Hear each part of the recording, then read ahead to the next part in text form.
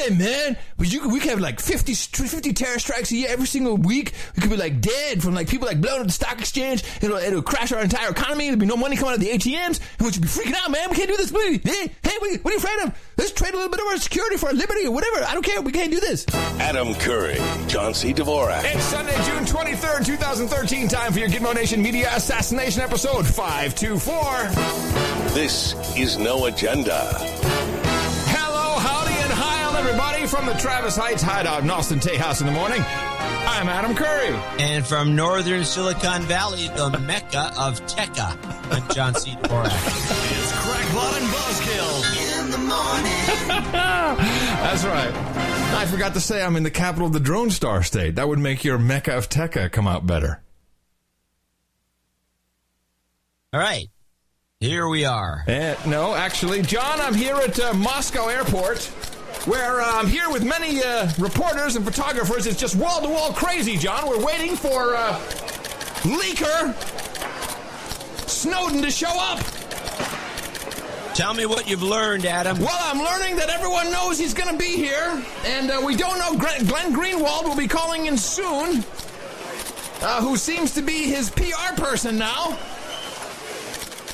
Did they you sure they're going to be at the airport, not the train station? No. We have the graphics on screen. We have the little airplane flying from Hong Kong to Moscow. So therefore, we know that he will be arriving here, John. Wow. This is like porn for these people. It's total TV news porn what's taking place now. So it's like, of course, I guess Snowden never read the Confessions of an Economic Hitman concerning these little planes, but okay. Well, he's not taking a little plane. He's on he's like on an Aeroflot, like a commercial airline. Oh, it's an Aeroflot. Okay. Yeah. You have to kill. Yeah. No, and of course WikiLeaks has to tweet his exact flight number. This thing it's so transparent what's going on now, and and so I retweet this WikiLeaks thing. I'm like. Yeah, it's just sneaking him out of the country by telling the flight number. That's good work. Yeah, and then, of course, everyone's like, no, man, this is good. They should do that because, he's protected by being public now. What? Do people not realize that WikiLeaks is the CIA? Tell that to John F. Kennedy. Oh, please. It's so crazy what is going on right now. And I think that such a perfect job is being done of sucking in the alternative thinking masses, which truly are masses. People no longer believe the news media because the news media is now baiting them with, little conspiracy nuggets. It's just like, here, take this. The conspiracy nuggets. Have a little conspiracy, little Dougie treat here. I'll give this to you. Let them all fight over that. It's just, wow. I mean, wow. It's funny the way they've done that, too. They've got Alex Jones on the one hand for the people who have to go off the deep end and think they're going to die in any minute. Yeah. And then they have and then the spectrum goes all the way to, the bemoaning the conspiracy theory and everything in between. The people who don't know what a conspiracy is. Yep. It's amazing. The spectrum of reality has been stretched to the limit. And even our own audience, who I know listen to almost every single show, and they forget, they've already forgotten. Just like, the Snowden, I really think you have to reevaluate where he stands in this debate. It is not necessarily your hero or your villain. Let us remember that that he came forward thanks to this documentary maker, Leni Riefenstahl, who also, did the highly stylized video of him, who has been doing all of these, NSA like exposure missions, who has received $500,000 in fund money. There's a lot going on here, and since did you see this Wired article about Kaiser Alexander? No, what? Oh, my God. Oh, No wonder they want to get the NSA is being exposed. These guys are out of control. How much power? This Kaiser Alexander. This is from the Wired Threat Level blog, which we know is a direct pipeline from the CIA. And I think that's, to most people, that's obvious. I'll just read a little bit of this. In fact, the title of the piece is The Secret War, Infiltration, Sabotage, Mayhem. For years, 4-star General Keith Alexander has been building a secret army capable of launching devastating cyber attacks. Now it's ready to unleash hell. Yeah, that's just the title of this piece. Inside Fort Meade, Maryland, top secret city bustles. Tens of thousands of people move through more than 50 buildings. The city has its own post office, fire department, police force. But as if designed by Kafka, it sits among a forest of trees surrounded by electrified fences and heavily armed guards, protected by anti-tank barriers, monitored by sensitive motion detectors, and watched by rotating cameras. To block any telltale electromagnetic signals from escaping, the inner walls of the building are wrapped in protective copper shielding, and the one-way windows are embedded in it with a fine copper mesh. This is the giant Faraday cage. Yeah, this is the undisputed domain of General Keith Alexander, a man few even in Washington would likely recognize. Never before has anyone in America's intelligence sphere come close to his degree of power. The number of people under his command, the expanse of his rule, the length of his reign, or the depth of his secrecy. A 4-star Army general, his authority extends across 3 domains. He is director of the world's largest intelligence service, the National Security Agency, chief of the Central Security Service, that's the CSS, John, the hitmen, and commander of the U.S. Cyber Command. As such, he has his own secret military presiding over the Navy's 10th Fleet and the 24th Air Force and the 2nd Army. Are you kidding me? This guy owns us. There's no wonder they're trying to out his agency. This is all set up to get rid of this guy and out the secret. What should we call it? The SS. Yeah, well, literally. Or maybe the Gestapo. I don't know. And guess what showed up in the mail here yesterday in the post? What? A CSS challenge coin. You have a CSS challenge coin? Yes. Holy crap. With no return address. Man, hey, whoever sent that to Adam, get me one. And no note. It came to the house. Yeah, no note. Of course not. It came to the house. And so... No, so the CSS has its own challenge. Everybody does. What's his name? Oh, yeah. We saw the picture of what's his name? Hagel. Chuck Hagel. Chuck Hagel's got a challenge going, just his own. And now there's this new guy doing the rounds, a whistleblower who's been around for 6 or 7 years. I guess got no traction back in the day. This Russell Tice. Have you seen him anywhere? I don't know. I have not seen him anywhere. Okay, so Russell Tice. He first caught my eye on MSNBC, where they kind of don't really. He even says, here's what I want to talk about, but they kind of shut him up a little bit. And then he showed up on a couple of podcasts, and that's what I really want to focus our attention on. But first, here he is, a quick minute of him. Russell Tice, former NSA employee. He's a whistleblower. And I have to believe that he is now being sent out by the agency to help uncover what Snowden had been sent to start. How far will that go to help squash some of the outrage or confusion that's out there? Well, I mean, there's a lot of disinformation going on. I've always said that the situation is much worse. At some point, I'd like to talk about that. Everything I've seen... Here, see, in the pre-interview, they said, shut up. You're not going to talk about that. Boy, that's a great catch. That's almost clip of the day that you caught that. They fall back to the next line of defense. We've seen the previous director of NSA, and I've seen this director. They're basically not telling the truth about what's going on, and they look at what's coming at them from Mr. Snowden's information and what's happened in the past, and they just fall back to the next line of defense. The situation is much worse than what's going on that we know. How much worse? Well, for instance, NSA today is collecting everything, including content of every digital communication in this country, both computer and phone, and that information is being stored indefinitely, and that's something that they're lying about. And that facility out there in Utah is online right now. And the fact that they have said that they do not do that, you're saying that that's just a flat-out lie. That's correct. So they don't get much further with this guy there. But on the Boiling Frogs podcast, he shows up again, and again, I'm quite convinced he's being sent. But the information that he gives us is just wow. They went after, and I know this because I had my hands literally on the paperwork for these sort of things. They went after high-ranking military officers. They went after members of Congress, both Senate and the House, especially on the intelligence committees and on the Armed Services Committees and and judicial, but they went after other ones too. They went after lawyers and law firms, all kinds of heaps of lawyers and law firms. They went after judges. One of the judges is now sitting on the Supreme Court that I had his wiretap information in my hand. Two are former FISA court judges.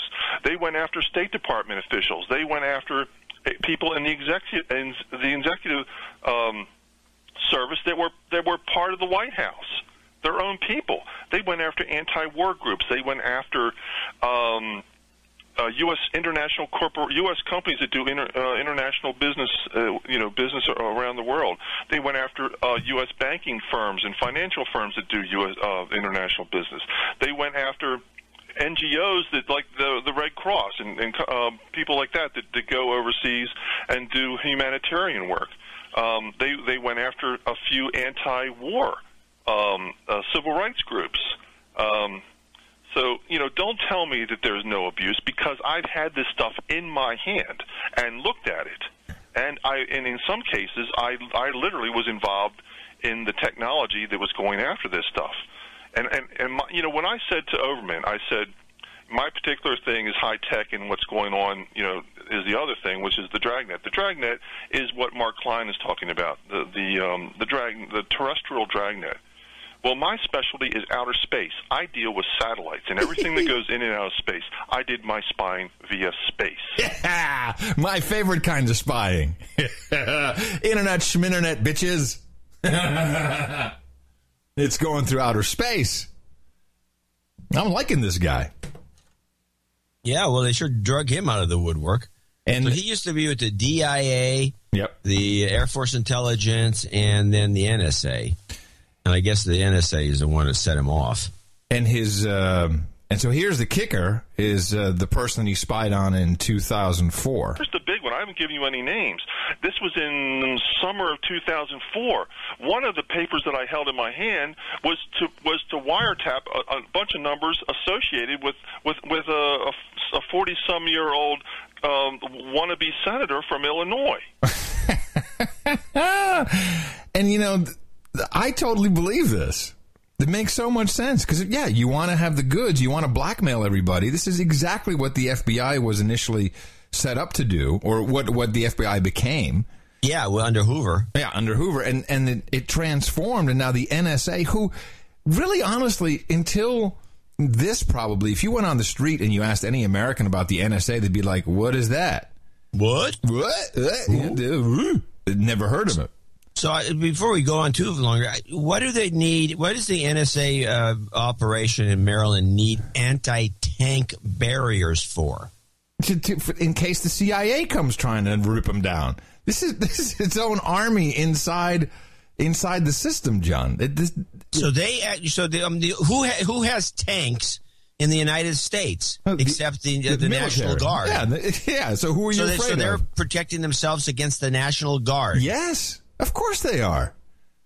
This is so obvious to me now. And Snowden is just a little peon in the whole game. And everyone's afraid that this guy, he's got the goods on everybody. Kaiser Alexander, Heil. He's got the goods. He's got everyone's dirty little secrets, because they all have them. Everyone has a dirty secret. You're spying from space. You don't need to send an email.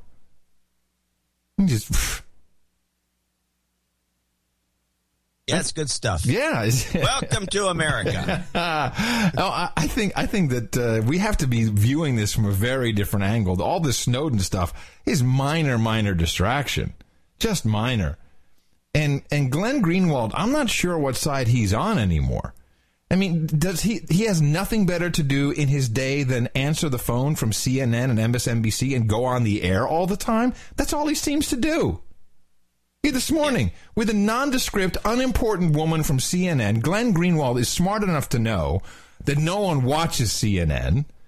Seriously, no one watches CNN, and he's just some Jane Schmo anchor is grilling him like he's Snowden's manager. This is CNN Breaking News. Breaking news! Let's get back to our breaking news this morning. We know that admitted NSA leaker Edward Snowden has left Hong Kong, and reports say he's on his way to Russia right now, but that's not expected to be his final destination. Joining me now on the phone is Glenn Greenwald. He's the journalist who interviewed Snowden and broke the NSA story in the Guardian newspaper. Glenn, thanks for joining us. Thanks for having me. No, thanks for having me. Have you noticed this? The Greenwald is just answering anyone's call? Yeah, he's on all the time. Why is he doing this? this? Nothing comes of it. It's not like he reveals anything interesting. No, but why is he doing this? Is this for his own ego or something? Or what's the point? What is the point of him doing it? He should be working on the story. I don't know. No, now that you mentioned it, he does. I think he's always wanted to be a higher profile writer, and I think he thinks he's making it this way. What he should have had. See, the kicker here, especially for CNN, is that he had a book out right now. He should be writing that book because he needs to be plugging that book. He should be taking any book, throwing a new cover on it. Oh, yeah. Exactly. Here's my book. Put Snowden's, the story of Snowden, put that on the cover. Go. Do some e-books. do a giblet, something. Anything. No, it makes no sense why he's doing this. It makes no journalistic sense. And, I mean, because I really never followed Greenwald. You followed him. You had him in high regard. Yeah. Maybe you still do. I follow his tweets and I follow his writings in Salon. I always thought the guy had a really good perspective. He's a progressive. He's like a progressive libertarian, which there's plenty of them. In fact, I was thinking about this recently. And the only difference between the conservative libertarians, the Ron Pauls and those types, and the progressive libertarians are essentially, there's two, if they ever can break through these two topics, there's just two topics separating these monstrous groups of progressives and conservatives. And the two topics are abortion and global warming. Yeah. Those two are the barriers for these two guys to be exactly the same. Exactly the same, getting together and changing everything. But they can't. These phony topics, and I would say both of them are phony. I think the global warming thing is a distraction, bullcrap, and I think the abortion argument has got nothing to do with politics. No. It shouldn't be in there. Well, so these two things... It's only has to do with politics. I think... Well, yeah, it's only about politics, yeah. But Greenwald, I'm surprised... Because of course, you respect someone. I'm going to give this guy the benefit of the doubt, but I'm sorry. I cannot do that anymore. It makes no sense. Because he's a media whore? Yes, he's a total... That's the only reason? Yeah, no, that is the reason. And, and the whole setup with the stylized video. I mean, he didn't break it. The guy didn't go to him. The guy went to the video chick. Or she went to him. Actually, they also went to the Washington Post way early, and the Post wouldn't do anything with the story until Greenwald did. Right. So this whole thing is a little... Greenwald, yeah. He was kind of the go-to guy to get some attention to the story, bring some attention to the story, and then so they could blow it out. Well, did they give him like a bonus to keep doing it? I don't think they did give him anything. It's like, go do more. He's like, oh, do I have to get some little product out of there? Out of this thing. No, because he do a long 30-page interview and make it into an ebook and sell it for $5. He makes some money. And here's the thing that gets me: where was Glenn in 2008? When he was writing for Salon in 2008, he was covering this kind of stuff.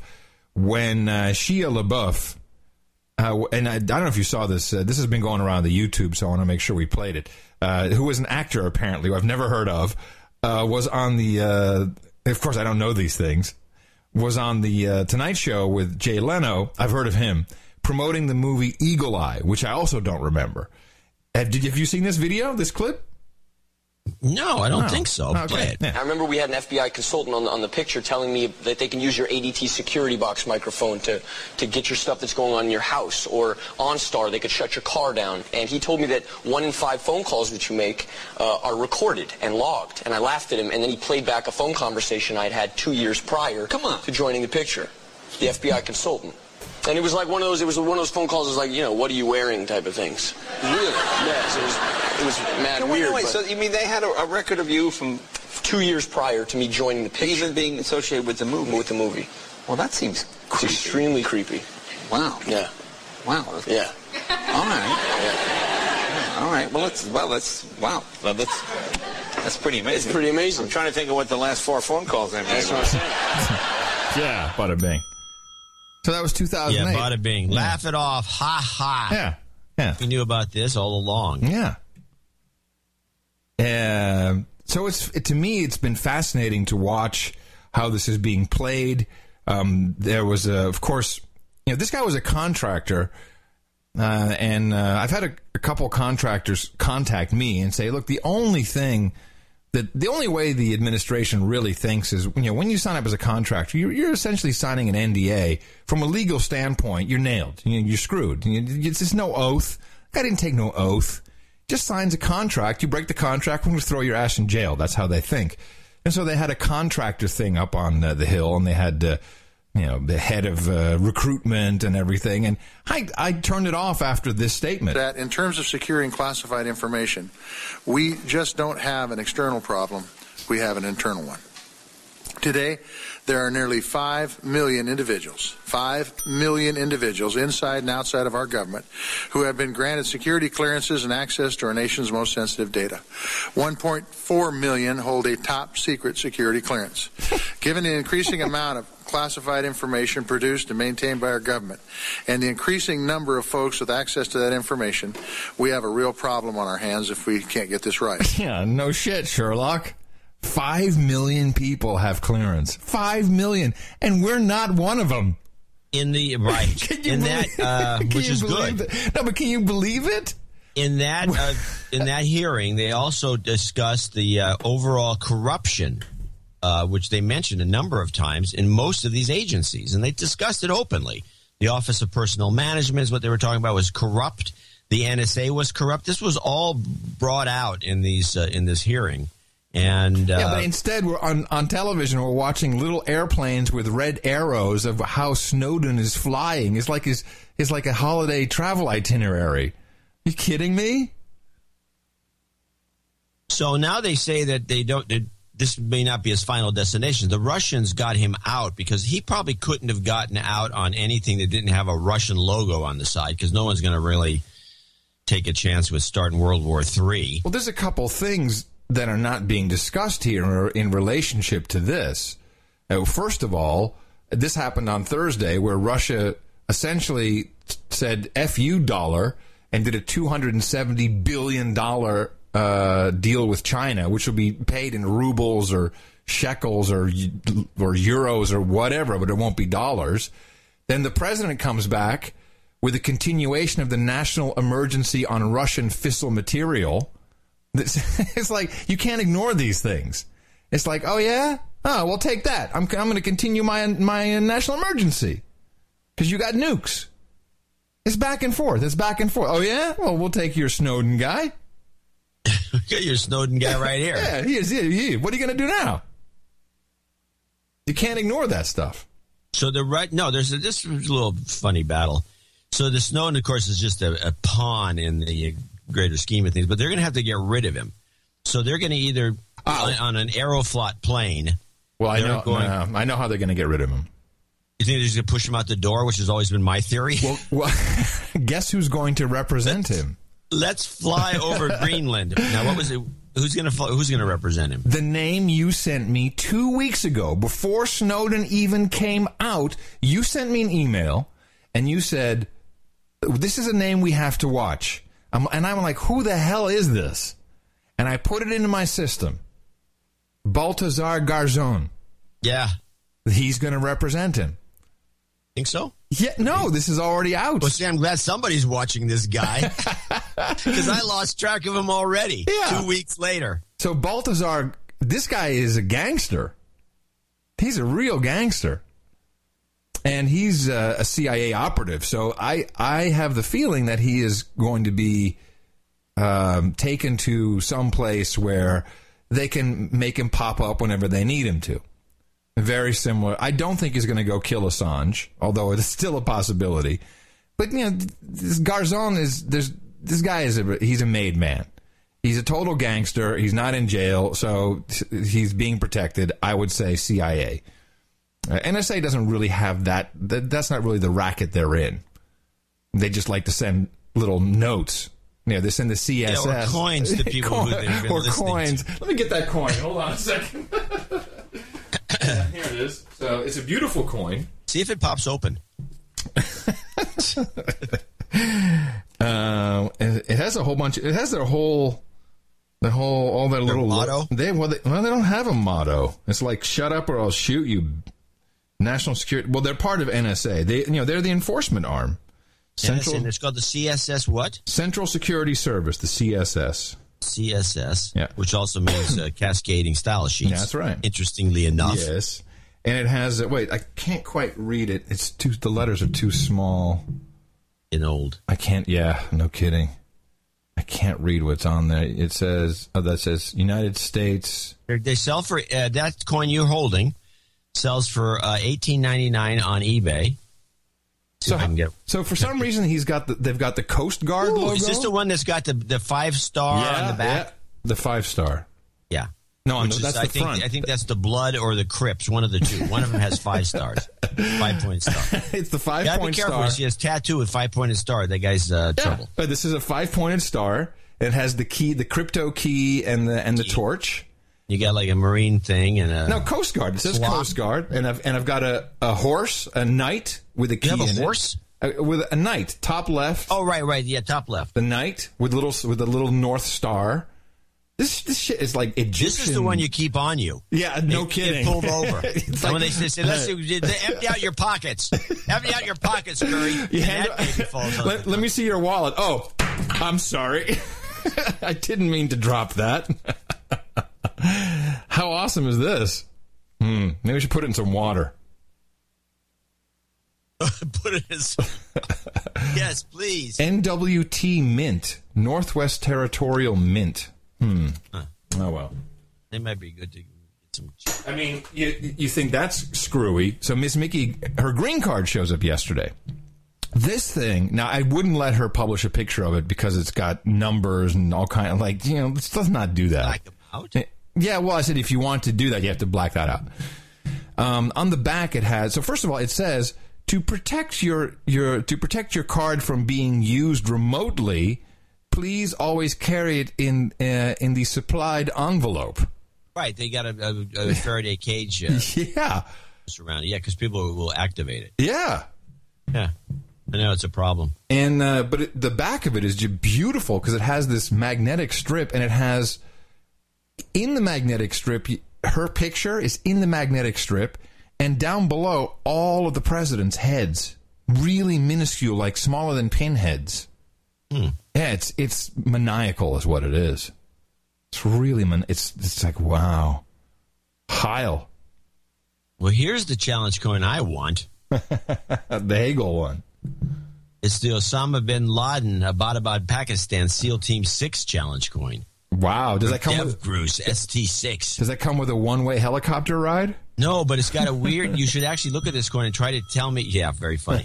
You should tell me what is the meaning of the background being 2/3 green around. There's a ring around it, and the ring around the thing has got a background that's 2/3 green and 1/3 white. Yeah, I don't even want to talk about that coin. That's not a good coin to have. No, probably not. It's probably not. got a GPS device in it. Yeah, it's not. It's not a good thing. So, so this debate continues, and I think that the way I'm viewing it, just what I'm doing is I'm only looking at, okay, most people in the media are controlled by the CIA. This all came out with the Church Commission in the 70s. This is nothing new. We've discussed this many, many times. Right. And the NSA, they're to be dealt with. Now, the CIA, they run a lot of the show as well, but we've now put Brennan in place, and we've taken some lawyer chick, and we've put her in number 2, so Obama feels kind of safe. He's taken the drones away. Please, we don't want anyone... No, we can't have anyone having any drones in this fight. This is not a good idea. So he thinks he can control the military. And I'm on the president's side on all this, by the way. I think the guy is running scared, and he's just pooping his pants, and he's doing whatever he can, and he wants to protect Snowden. We need to get Snowden in because we need to have him leak more. We need to control the guy, more information about the NSA, please, because the NSA they've got their own fortress with anti-tank stuff. It's hilarious. For what? For my tank? Probably have the area mined. Yeah, who knows what's going on? So I'm just going to think that everything is pretty much a CIA operative. And so now we have on Sky News, I know you and I both saw this, Julian Assange. And Julian Assange is in the Ecuadorian embassy. We presume he could be on the set of Another World for all I know. And he's there with John Perry Barlow, sitting on the couch, hanging out. Are you kidding me? I was going to send Barlow a note saying, hey, sit up straight. Sit up straight, Barlow. You're not that old. And Barlow, it's so obvious that he's an operative for the CIA. That's right. I said it. Don't trust this EFF. Look, I didn't trust them from the day I reached out to them. They're like, oh, no, we're not interested. And Barlow is lying about that now. He tweeted me, I'm so sorry, that's the way you remember how it went. We didn't have the resources. Bullshit. You didn't even look at the case. Liar. CIA liar. Yeah, look, here's the problem. I personally, I actually do trust to some large extent the people who are running the NSA. Yeah, okay. What a tell there, huh? Yeah. No, I'm sure you do, John. Many of whom I know. Uh-huh. And I trust the underlying faith of the Obama administration. Whoa! I trust the underlying faith of the Obama industry is what he wanted to say, but then he said administration. What is the underlying faith? What does that mean? I think it's what you're kind of suggesting, which is that Obama's a good guy underneath it all. Although, by the way, I'm not buying any of this at this point with Obama being the good guy. I think he's got co-opted, sold out. Yeah. He's done. No, I'm not saying he's a good guy. I said I feel for him. He's running scared. He's not running anything. It's not even the same guy from 4 years ago. This is the other guy. It's tag teamed. It's like the Mexican wrestlers. So, yeah, but why would he compliment the NSA?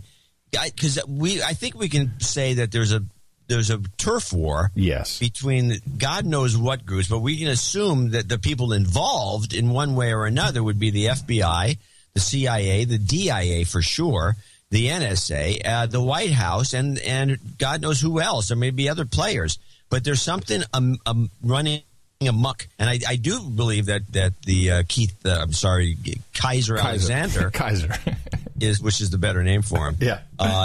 With his uniform on, I didn't realize he's still an active member of the military at the same time running. See, this guy, does this guy get any sleep? John, he run all this stuff. Listen, he has ships and airplanes and troops. He has like a whole Panzer division or whatever.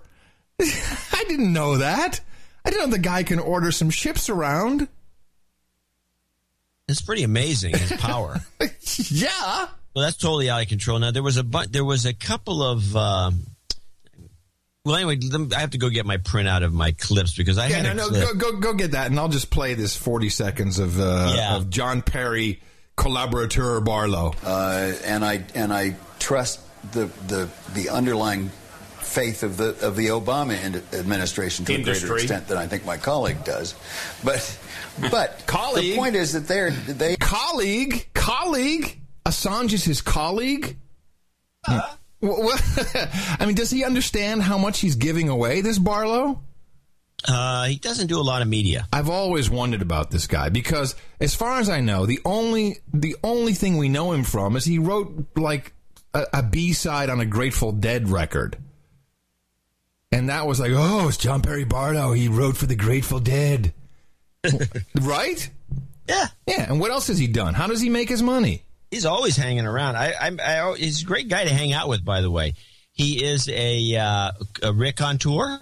A raconteur? A raconteur. What is a raconteur? A raconteur. He's a raconteur. A raconteur, yes. And he is a poet, which I think is his... Right.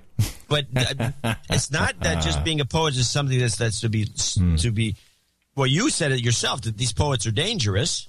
Hello. Yeah. And he is one, and it's the funniest thing. But what I like hanging out of, because he'll come up with these turns of phrases or some peculiar way of thinking about something. It's like kind of like what we do on the show, only it's poetic. And so it's like, so he gets laid. Can I steal that? Yes, you can. So he gets laid with it, is what you're saying. Oh yeah. Well, hold on a second. Let's look at the CIA-controlled Book of Knowledge. Hold on a second. That should help. Consult the Book of Knowledge. All right, let's see. American poet and essayist, retired Wyoming cattle rancher, and cyber libertarian, political activist, who's been associated with both Democratic and Republican parties. Also a former lyricist for the Grateful Dead and founding member of the Electronic Frontier Foundation. He's been a fellow at Harvard University's Berkman Center for Internet and Society and been identified by Time magazine as one of the School of Rock's 10 super smart musicians. Oh, I threw up in my mouth. Excuse me. Really? So how does he make money? On that EFF thing? Must be. Yeah, cattle ranch. No, he's a retired cattle rancher. Yeah, he retired on all the wealth that he made from cattle ranching. Okay. All right. I'm sorry. I don't know where he makes his money. And he does have... I do remember I was at some function. I think it was an EFF function in San Francisco. And Barlow went off on John Poindexter, who I think was working for the... Well, he was a former, obviously, he was the head of the National Security Council under Reagan, and he has a lot of connections in the industry. But I don't know why I couldn't quite fathom what the point was, and so I'm wondering, because you like to make the claim that he's like a CIA handler, and for Assange in this case, a colleague. But do we know that? I mean, why can't he be an NSA guy? No. Why can't he be a DIA guy? Which makes more sense to me. Because that's possible, but he's sitting with Assange. He's with Assange, his colleague Assange, and he's obviously there. Is he drinking tea? Are they like strategizing about how to break him out? Come on. Well, Barlow lives over here across the bay. When he gets back, I'm going to go have lunch with him and find out what he was doing. And kick him in the nuts from me. Say, hey, this is from Adam. I have two friends that seem to hate Barlow well, you don't hate him. You just think I just think he's a liar. That's all. He lies to me. He's lied. So done. That's all. And the other one is Zachary Pascal used to write for the Wall Street Journal. He has some real issues with Barlow, and if the two of them I've seen this. If the two of them are in the room together, it gets 1 inch away from becoming a fist fight. Well, more importantly, you just called me one of your friends, and that's appreciated. That's a first. You might want to retract that. No, oh, poor Adam. What bullshit. Poor Adam. Yeah. Let's get a jingle about that. No, let's not. No. Let's not get a jingle about that. There'll be another thing let's go with wake up with in the middle of the night. You can't look at it. All right. Can I play some? Let me play some. Let me play some. Let me play some. So here's the McLaughlin Group again. And the McLaughlin Group is just part of the Stasi system meant to make us feel good about all this. It's all good. No matter who's doing the spying. And rehearsed. And scripted. This is Mortimer. What's his name again? Zuckerman? Yeah, the guy who's on the... Zuckerberg? Yeah, Mortimer Zuckerberg. Zuckerberg. The old grouch there. The Mortimer Zuckerberg. Oh, no, you're talking about Buchanan. No, not Pat Buchanan. Morty. The old grouch. No, the other guy's a grouch, too. Yeah, Mort Zucker, whatever. Of 3 who were expelled after 20 years or so having served in that position that Snowden held. And they were innocent, and they are innocent, and their grievances are for Americans to read about. So we ought to hold off on judging Snowden. Do you agree with that? No, I do not. I do think what Snowden did is definitely detrimental to the security of this American country. And by that I mean if 50 terrorist attacks were in one form or another deterred or exposed. Just think of what this country would be like if you had one major terrorist attack like you had in Boston every month in this country. You would change the whole tenor of life in this country. So it is absolutely critical for the government to put in enough security measures to block these, and that's what we're going to be facing. And it's going to be a very, very challenging time. But we must find a way to make sure that terrorist attacks do not become, the regular fare of what this country is going to have to deal with. Oh, yes. Yeah. What evidence does he have that this is becoming the regular fare of anything? Well, he has the 50 ways to block your terrorist. That's what he's basing it on. He said it right there. 50, there was 50. So in the course of a year that we won every single week. This is how he extrapolates it. What is the capital of Ecuador? Is it Quito? Quito? Starts with a Q. Quisha? No. Yeah. No. What is it? Quito. It's Quito, I think. Quito. Yes, Quito. There you go. That's exactly Quito. what I said. All right. Yes, John, I'm here at the Quito International Airport where Snowden should be arriving any minute now from Moscow. Okay, is he coming with his gang of thugs to kill Assange? No, he's coming with a WikiLeaks representative. As you know, WikiLeaks is now a corporation. They have an entire PR arm, and this fantastic. They go to the same meetings with Al-Qaeda. Yes, they do. In fact, they seem to share office space and like to hang out together at the Starbucks. So we're just awaiting his arrival here, John. You can see the arrows on the screen as his flight will be here shortly. I'll let you know if we are learning any more. Thank you, Adam. He's officially requested asylum in Ecuador. What did I predict? Yeah, no. Wow, gee. And we cut, I just want to mention it because it's in the Red Book, because we caught it as an aside, if you remember, from some commentator who seemed a little sketchy, who just dropped the two names, Ecuador and Iceland. And Iceland just had a meeting about this, by the way. I don't know what came of it. But I think I think Ecuador has always been the target because that's where Assange is going to end up. Yeah. Well, they have to get a negotiation, and Assange and this guy are going to get together, and then done. But he's still in heart attack. Yeah, heart attack. That's it. And that guy who sent you that note saying, "No, there's no way. The guy's a loser. That guy's a plant." Who's going to send me a note? No, you already got the note. You read it about 3 shows ago. Some guy in JSON. No, he didn't say he was a loser. He just said that he hadn't done any special training. He doesn't know that for a fact. Okay. He doesn't know the guy. He's just going on based on the news reports. Okay. The guy could be he could be, the stealth assassin. We don't know who he is. Anyway, so let's just back it up for a second, and I'll be done with this topic because I don't know what else we can say. All I know is that WikiLeaks inserted itself into the process after the fact. Okay?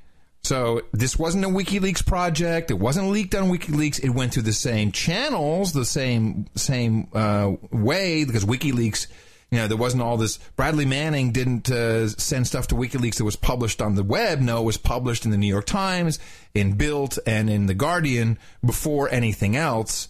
And it was all redacted, and they talked to the State Department. So we deduced and concluded that it was clearly some form of psychological operation, i.e. CIA. This guy comes out of the woodwork through a dubious channel, at best, a paid-for channel. And the WikiLeaks is like, oh, yeah, we're tweeting about him. Yeah, we got a representative with him. Like, since WikiLeaks now has reps, coaches, like media coaches, what is this? I didn't just wake up yesterday and like media coaches. Yeah, I mean, come on. What is Wikipedia now? I mean, the WikiLeaks. What is it now? Is it Assange? Is it a whole organization? Who's running it? Where's the office? Who takes care of this? Who's the liaison? Or just some guy puts on the WikiLeaks T-shirt and says, "Hey, I'm here to take you." I mean, how does this work? Come on. There's a lot more going on, and for people to just accept this at face value and say, "Yeah, WikiLeaks is helping him out." Yeah, no, back up. So what do you think Barlow is doing there? I just found it peculiar.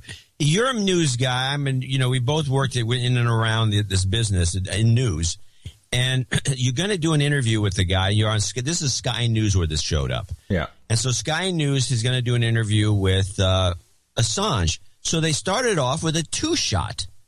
Now, when has this happened so far with any interview with Assange? No. Usually it's a piece of crap interview. Sometimes on Skype and sometimes, with the camera. They obviously had set up shop in the Ecuadorian embassy because that was a professional setup. It was well lit. It was well mic'd. Oh, it was a horrible shot. You were looking right in their crotch. It was the stupidest shot ever. I'm talking about the lighting and the miking. Yeah, and then they should give us a 2-shot that you're bitching about. Well, I'll tell you. That's what I'm bitching about. What's the point of a 2-shot with some guy that's got nothing to do with this sitting there? I believe it was to send a message. Yes. And the message, I don't know what my takeaway is. Hello, we're from the CIA. We're still supporting Assange. We're still supporting WikiLeaks. And we're supporting Snowden. So it could only be a message. I don't see any other reason. I agree. I don't know if what you surmise is the exact message. I mean, it could also mean either that or Jerry Garcia. We've got this guy covered. We'll shoot him in a minute. It could be a million different messages. Your message, I think, is the idealistic one. It's a good message if it was true. But I'm not convinced that this is CIA. I don't know. But I agree 100%. There's no reason to do that shot. No, unless it's a message. Unless it's a message. It's the same thing with Clooney and the guy who's always hanging around him, the handler. Because it's just to let everyone know that Clooney's not gone off the rails. Pendergrass. There's our guy. He's here to make sure that Clooney doesn't do anything dumb. Pendergrass. He's an actor, after all. Pendergrass, that guy. Yeah. That guy. Right. So I think but what the message is clear to everyone who needs to know it. This is our guy. Right. It's like the number 33. Yeah. Yeah. If you know what it means, you know when it shows up, what it means to you at that moment. We don't know. Again, we're not in the loop. No, we're just guessing. That's what we do. We're guessing in an intelligent way that I think the public needs to at least have some second thoughts about a lot of this stuff. And I think that, these kinds of things, they stand out like sore thumbs. You do not do an interview with Julian Assange about Snowden with a third party sitting there. You just don't. No. It made no sense other than messaging. And Barlow's a great guy. He's very recognizable. And I think in the intelligence community, he says, I have lots of people I know at the NSA. Well, isn't that what better reason to sit him next to Assange and then say, I know people in the NSA. And Obama's okay, the underlying principle. So who's he working for? Well, I'd say CIA or maybe DIA. But CIA makes a lot more sense from the WikiLeaks perspective. Maybe. Yeah, because your thesis is that the whole thing is a CIA operation. Well, it's not. At some level. I mean, I don't know if the people working there know that. Most people that work for a CIA operation don't find out until it's like, too late. Years later. Too late. They go, what? Until they read the book. They read the book and they found out they were stooges. I could have got paid a lot more money if I'd known what was going on. Yeah. Cheap bastards. All right, well, so I was spending my time on a very interesting and entertaining hearing. Actually, it's a caucus. I'll tell you what. When I see one of these things on C-SPAN, I really pay attention because this is the real deal. This is the thing you really want to watch in its entirety. And this was the group was called the Congressional Internet Caucus Advisory Committee. The what? The Congressional Internet Caucus Advisory Committee. These are committees that talk in private generally to all the top aides of the congressmen and senators. Oh, okay. And so you look at the audience, it's all kids. Right. There's an old fart. Yeah, right. There's an old guy. Hey, that's the best work I could get. But there's mostly young women who are ambitious and a lot of guys and policy wonks. The place is filled to the gills. When you get to see one of these advisory committees meet over a current event topic, these things they're people hanging off the rafters. And this was on NSA data collection. And they had a number of people there. They had a guy from Cato. They had a ACLU woman who was a nervous wreck. They had the old privacy expert from the DHS, who's now a privacy attorney, who led the thing, Mary Ellen Callahan. And she was very, very interesting.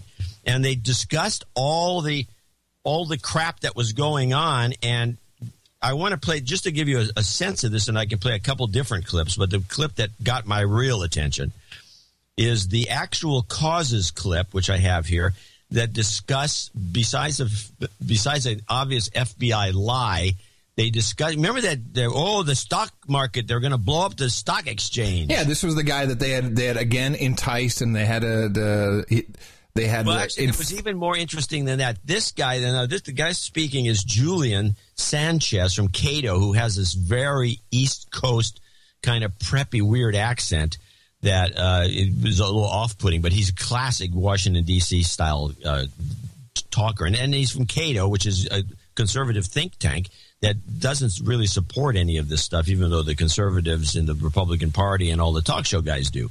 But Cato doesn't seem to. He explains all these cases that were brought out, including one that we were never discussed. Essentially, the 50 cases that Kaiser Alexander brought up. Yeah, he's saying they're all bullshit. They're all bullshit. And then when you start looking at exactly what that means, you say, well, and how many of those was 215 actually used, specifically this metadata program? And it says, well, the majority, we believe. So, okay, 6 or 7. And then what are those cases? Well, the cases they describe, one involved finding someone who had been donating money to Shabab, the Ethiopian terror group, and of course, absolutely find and prosecute those people. But that's not exactly a terror plot foiled, and it's not clear in that case why the same thing could not have been achieved using traditional tools like subpoenas and targeted pen registers and records orders. Najib al-Azazi, who appears to have been identified through a link to a known terrorist email address already being monitored. Whatever use was made of 215 later, again, not clear why a more targeted use of that would not have been possible. There was this other case involving a supposed plot to bomb the New York Stock Exchange. Was it a serious plot? Deputy Director Sean Joyce for the FBI says, well, the jury thought it was serious because they were all convicted. As it turns out, there was no jury trial. They were not convicted of plotting terrorism. These were people who were convicted, again, of material support for a terrorist organization, meaning, again, assistance, money. And the New York Stock Exchange plot part of it appears to have involved the fact that the U.S. person involved in this case sort of scoped out several tourist targets, didn't provide very useful information, and it appears to have been abandoned. The U.S. attorney who worked that case said there was no specific plot.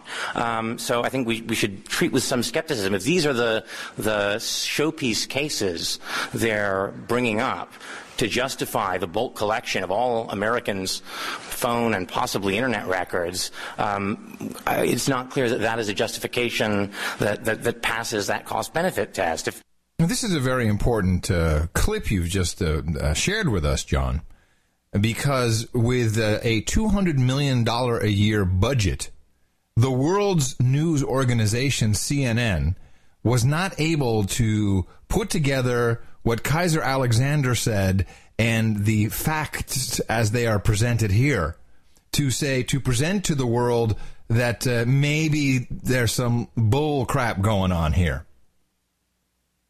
Yeah, I know. When I heard that clip, I said, why? I've never heard this anywhere. I'm listening to it in this caucus, but this committee, and it's like, how hard is it to just take that down word for word? In fact, I may turn into a column just by quoting that guy. Oh, well, no, you will not. You are not going to write any column like that. First of all, you can put it in the book right now. You write that column, it will not get published. Ah. Guarantee it. Oh, yeah. Guarantee it. Guarantee it. It will not get published. It'll be something like, oh, I'm sorry. Oh, the iPhone 5S is coming out. We had to make space. We didn't have room for your column this week. I know it's the internet, but we didn't really have space for it. Sorry. Yeah, I can guarantee it. And I don't want you doing that because that puts our whole operation in jeopardy. You can't put that on a legit news site. I will bring it up to a legit... Market Watch? You can't do that. I don't write for Market Watch anymore. They already got rid of me. Oh, really? Thanks to this show, no doubt. Oh, no, man. So now we have another clip. Let's go to Callahan. Good clip. Good clip, by the way. Good clip. It's a great clip. Good clip. Yeah. Clip of the day. No, it could be. I could give you that posthumously. It happens when it happens. I just wanted to say that all of these clips are available in the show notes. It'll be 524.nashownotes.com. You go to clips and stuff. And there you can find JCD, and in his little folder there, you'll have all of his clips. And so when you can even load it on your phone. And then when someone says, hey, man, but we could have like 50 terror strikes a year every single week. We could be like dead from like people like blowing up the stock exchange. It'll crash our entire economy. There'll be no money coming out of the ATMs. And we should be freaking out, man. We can't do this. Hey, what are you afraid of? Let's trade a little bit of our security for our liberty or whatever. I don't care. We can't do this. That is the opening clip for the show. Mark it down. Mark the time. 1 hour. 1 hour? Hold on a second. How did we get to an hour? Can we stop your clips and thank some producers so we can just... Or do you want to finish... no, we better thank some producers. Yeah, and in fact, this is how you do it. You do the great opening tease. Everyone's all hot and horny for the show. Boom. Bring in the people who pay for the show. Yeah. In fact, then I do have the spreadsheet loaded. We do have a number of executive producers today. I want to thank them all. We have... where's the one at the top? And by the way, hello, this is great value for value. We just gave you something that not a single news organization has done, and we've put it together for you right here. You can take this information and say, it's bullshit. It's simply not true. The Kaiser wear no clothes.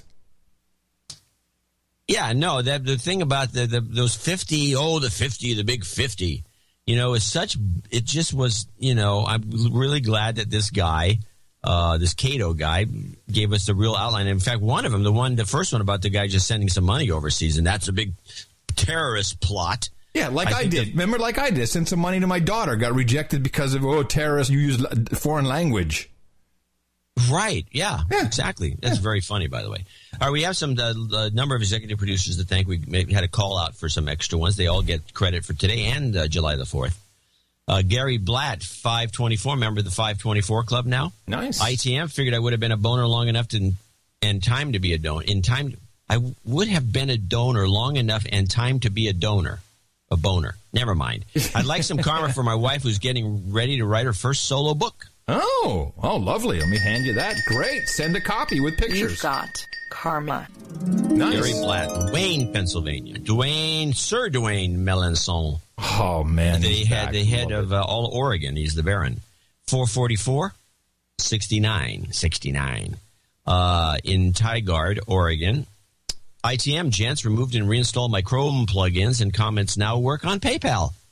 Aha! So it's a Chrome issue. Interesting.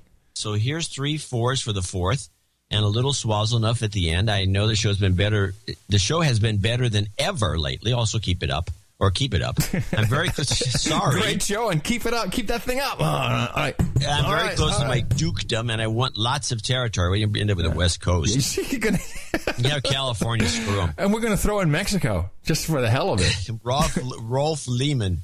291, and those are our executive producers, and Rolf Lehman will be an associate executive producer, 291.85. Hold on a second. I need to ask you a question here. Yeah. I saw that you made a special offer. Yeah. On double producerships. Yeah, I said that when I just started reading these names. Wow. You get the July the 4th producership. I'm sorry. I was keeping it up. I'm sorry.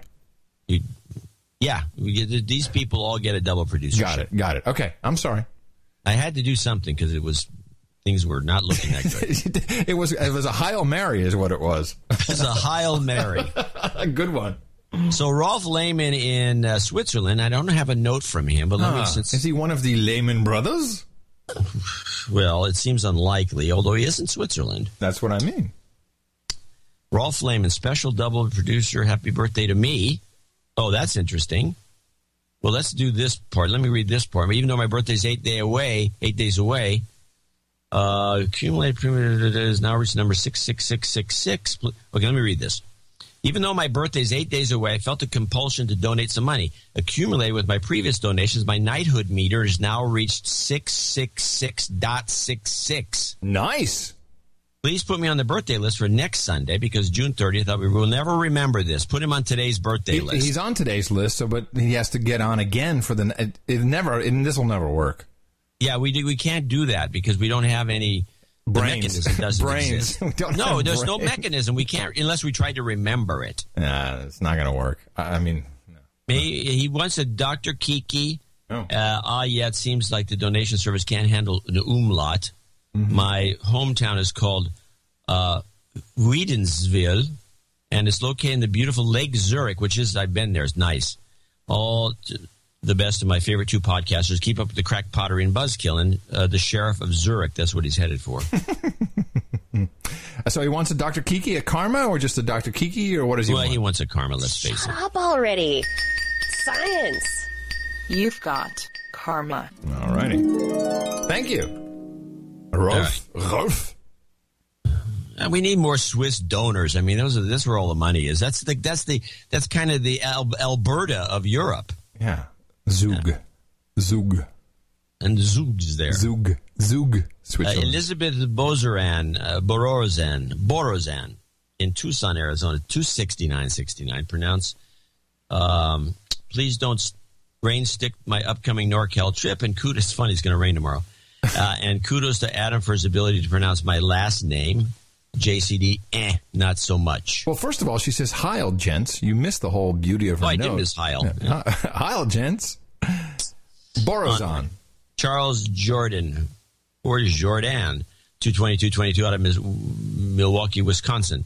Thanks for reaching out to me. FoundationBar.com, Milwaukee's best Mai Tai. Hey, now.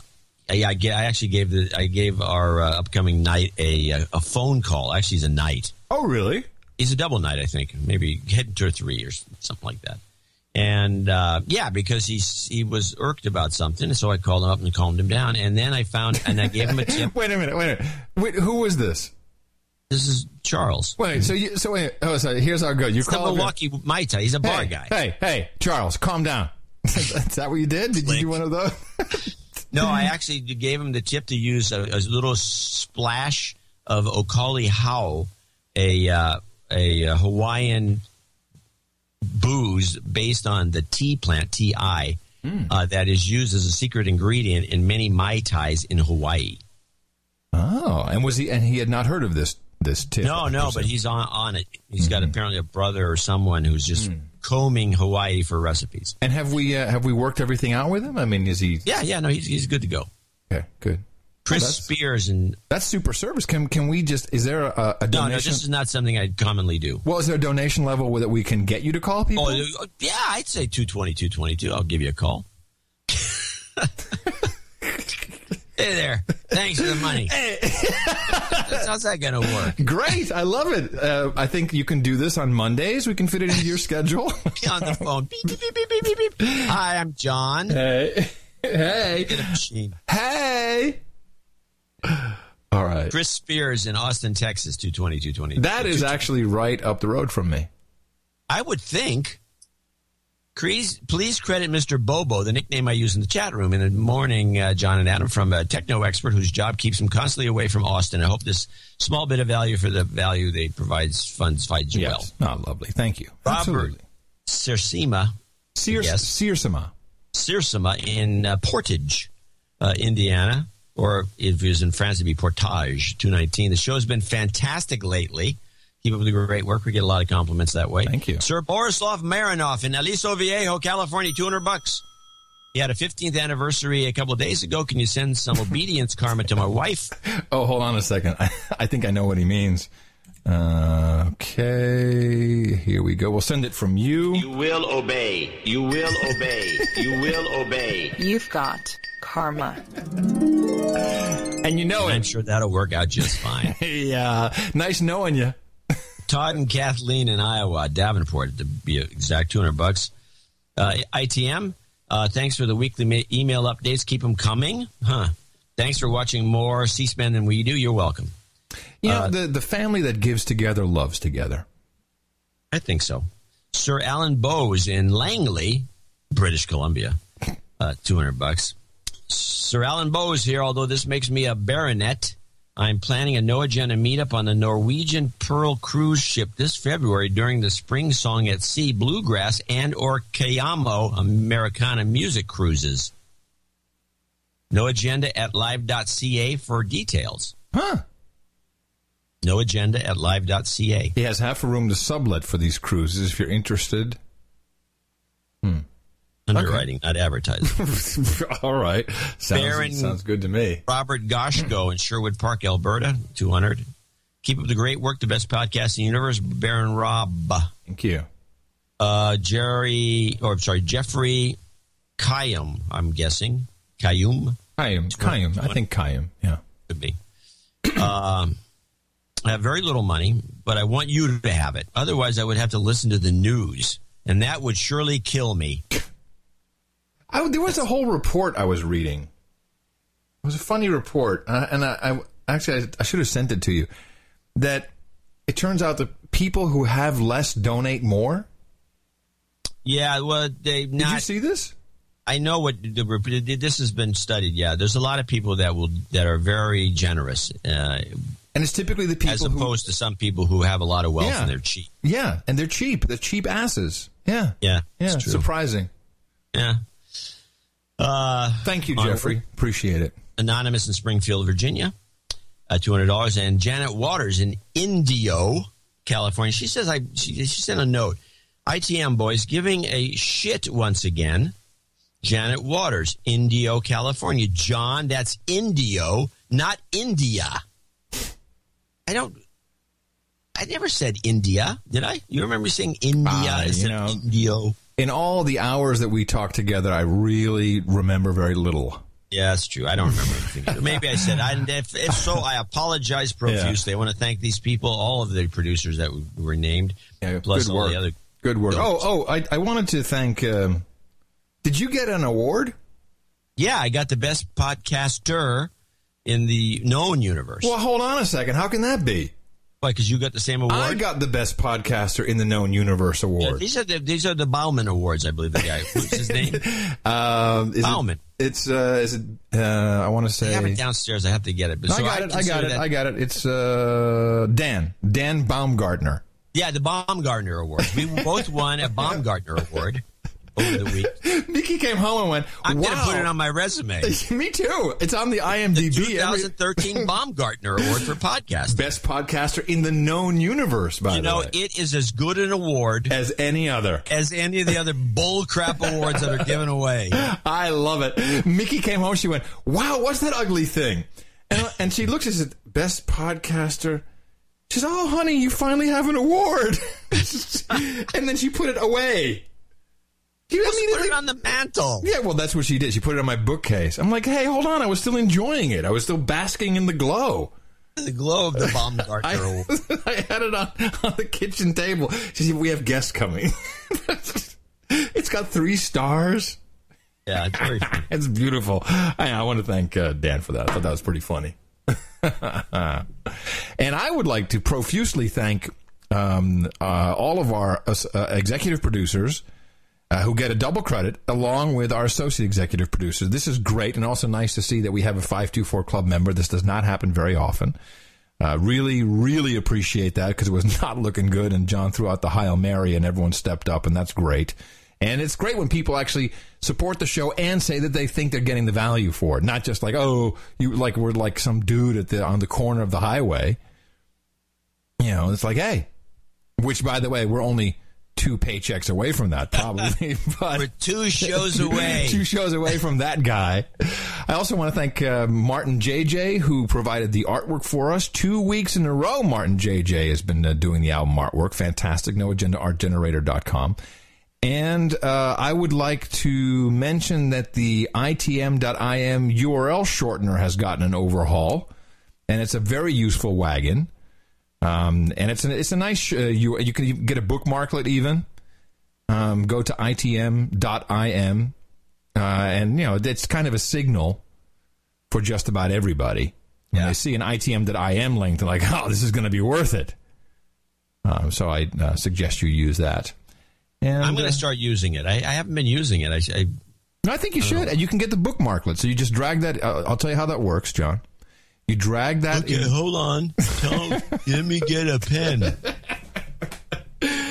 And by the way, in the morning to you, John C. Dvorak. Well, in the morning to you, Adam Curry, and also in the morning to all the ships at sea, boots on the ground, feet in the air, subs in the water, and all the dames and knights out there. And I want to remind everybody, after reading this list, that they should go to Dvorak.org/NA, channeldvorak.com/NA, noagendashow.com, where they can click on the donate button. Also, noagendanation.com, which will have a similar button. And to help us for the next show, which is on Thursday. That's right. And, of course, we have a formula. You can always go out there and help us out by propagating it to others. Our formula is this. We go out, we hit people in the mouth.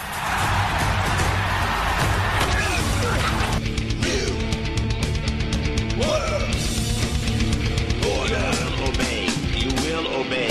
You will obey. Shut up, slave. And I'd also like to say in the morning to all of the human resources in the chat room, noagendastream.com, noagendachat.net.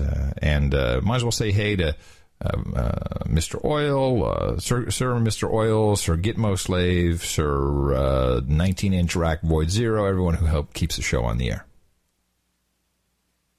Which is Sir Gene. It's like 1 million people. We can't thank them all.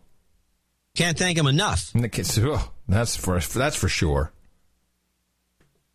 Do you want to continue here with your little... Yeah, let's go. We're going to go back to the caucus. And again, this is the stuff that is being told to the wonks that work for the various representatives. The senators will never show up to these things, but they don't know anything anyway. They're idiots.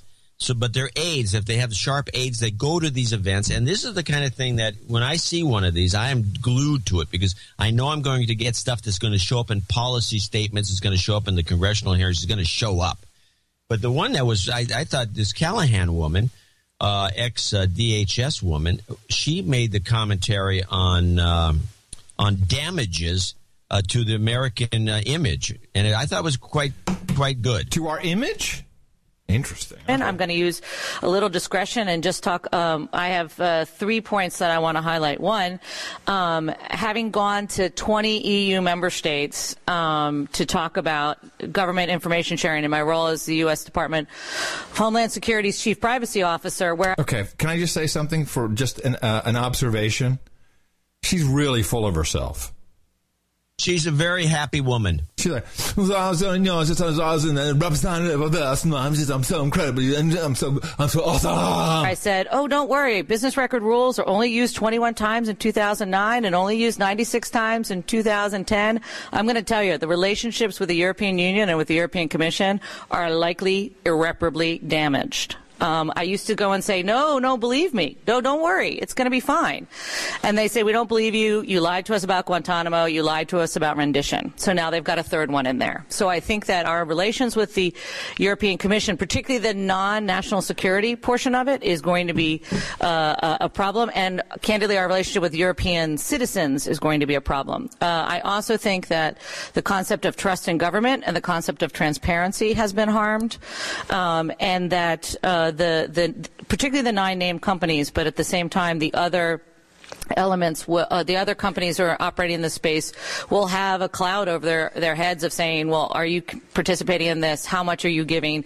What is the access? It seems to be awfully clear. So I think the point on transparency that has been a theme among my panelists is going to have to be an element that we've got to develop, because to affect the Internet economy, something in privacy, I call it the ick factor. You can't define it, but people go, ick, that seems icky to me. And I fear that the ick factor may color both the private sector economy as well as the government use of this data. Oh, for a minute there, I thought that there was going to be a real problem, like people didn't want to watch Superman, Man of Steel, or the Kardashians. Oh, we got nothing to worry about. Your cynicism is funny, because there was one guy, everybody kind of agreed with her, but there was one guy at the end who says, well, I'm going to play the devil's advocate, and I'll just summarize this. I don't have to listen to another one of these. These clips are long. He says, it's a lot of lip service because these governments in the EU, they love our data. We're sharing with them. Yeah. We're trading data, and the public, they're idiots. They're just a bunch of slaves. They don't care. They're not going to pay any attention to this. Wait, do you have this in a clip form? No, I'm just summarizing what his real... I mean, he didn't say slaves. I'm just saying the way he presented. All right. He says, and what damage is being done to Google? People are still using it. Nobody cares. This is exaggerated. It is. That's what I thought for a second. Like, oh, my God, people won't be... They're going to stop using Google. They're going to stop watching. You know, we were at Halcyon yesterday. And it was very funny. Some friends of ours who we haven't seen in a while, but we don't know them that super well. But we're getting to know them quite well. I like him a lot. He's a lobbyist here in Austin, but he's a funny one. You know, it's like he's perfect for No Agenda because he knows he's in a totally evil business and he doesn't really feel good about it. But his wife, who is just sick. Oh yeah. Now his wife. She's a fascinating woman. She looks like Cleopatra Jones. She's got the fro. She's black. She's got the fro. I mean, you expect her to pull a gun on you at any minute. But then I don't know what happened, but all of a sudden she's like, "Can you believe that they named that child Cadence?" I'm like, "What? What are you talking about?" And it took me a while, and it dawned on me she was talking about that I guess the thing was that they had to come up with a K name for Kanye and Kim's kid. Yeah. Did you know this? Yeah. You knew that they called it Cadence? Yeah. Oh, wow. I didn't think it was. I mean, I couldn't not avoid finding out because the way I'm doing searches, they kept cropping up as like the top distraction of the week, and I who cares? Wow. We went to see a movie. Star Trek? Or not Star Trek, I mean the new Superman? No. Oh, man. No, there's a documentary out, and it is a pro-nuclear documentary. Oh, yeah, this movie. And do you know what the title of it is? It's called Buy Nukes Today. That's correct. It's Pandora's Promise. Yeah. And it was playing at one theater here in Austin, so it was about 20-minute drive. It's an alternative distribution system where about 5 theaters in the world get to play the movie. Well, then it shows up on Link TV at 2 in the morning, and then that's the end of it. Well, so this documentary was playing at a Cineplex, and we go there. You were the only 2 people in the room. Well, we went there, and the place was packed. No. Packed, I tell you. Yes, because the Bling Ring was playing next door. That's the Paris Hilton movie. And so all these people just scrounged their way to get a free showing of this movie. No. What I'm saying is that the Cineplex was packed. Oh, the Cineplex was packed. Okay, you're confusing me. But you're being such a shit about the movie. Won't let me even give my review. I'm going to trick you. Yes, we were the only 2 people in the theater. This has never happened to me. We were the only 2 people. But what other movie was playing that was packed? The Bling Ring, the Paris Hilton movie. Paris Hilton movie. And so we're in this now, and Mickey, oh God, I love this woman to death. Because if we had not wanted to see this, we would have walked out after 20 minutes. And we would have walked out after the ads. I can't believe they wasted actual electricity on showing ads to us. Because we were the only 2 people. I mean, we were making comments, hooting and hollering, because there was no one in the theater. And still, every 15 minutes, some dude would come by to make sure we were obeying the rules. Not dead. So Pandora's Promise, which was financed by a couple of Silicon Valley people. Richard Branson's in there. The budget was about $1.5 million.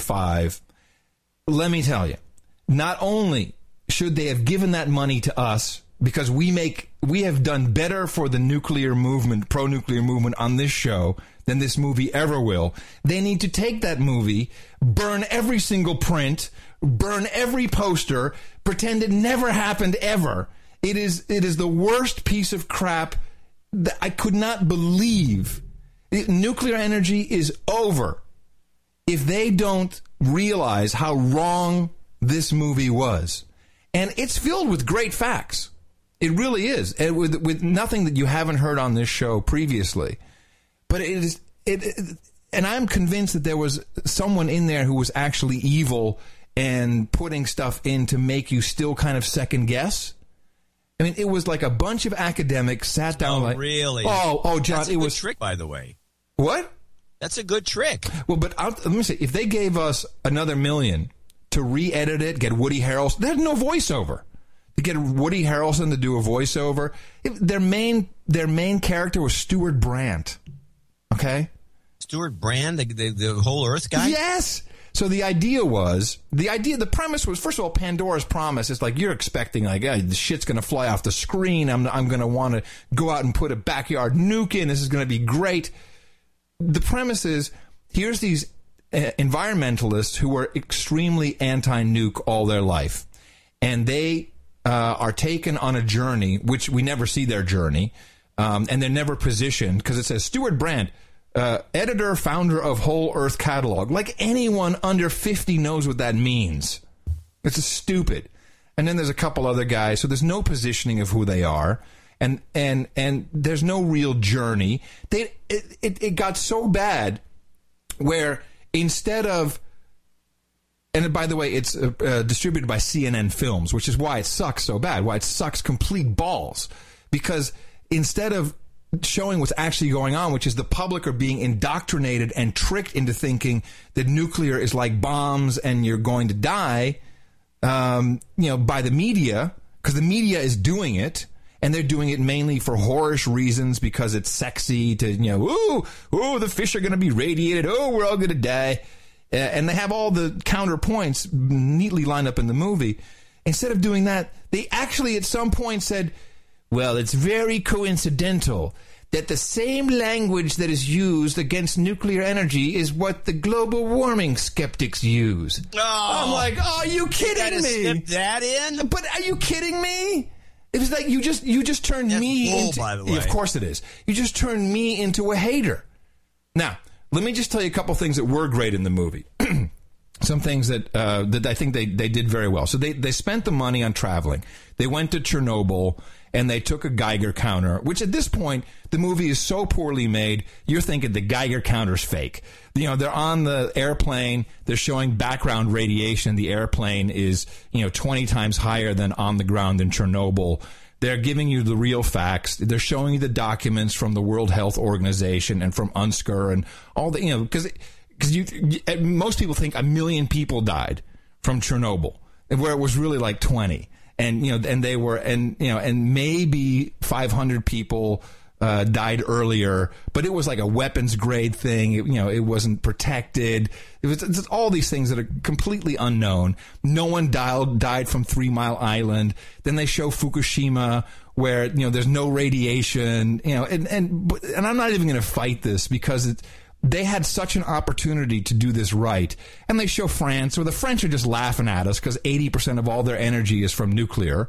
So they got all these beautiful things. They show the actual amount of all the nuclear waste in the United States, all of it, if you put it all together, and I believe the fact, it would fit on one football field. And the amount of nuclear energy that is hot, or nuclear waste that is hot, would fit on 1/10 of 1 yard line of all ever used, ever produced. And they show, how a breeder reactor reuses its fuel. And then the best thing, and this is where it freaked me out, is like someone sabotaged this. So they've got this, do you remember the IFR reactor? This was, I think, 94 maybe, or yeah, it must have been. I vaguely remember. I think we even talked about it once. No, 94. I mean, we certainly weren't talking about it then. No, I think we talked about, this technology. So they had the IFR reactor, and Kerry was the guy. They only showed him like a C-SPAN clip of him kiboshing the IFR reactor.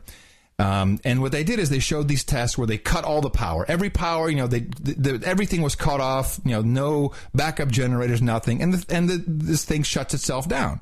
And then they pull the plug on like the water or whatever, thing shuts itself down. It's completely, it shuts itself down. That's the technology of the IFR reactor. And a meltdown is impossible. And then we have talked about this on the show.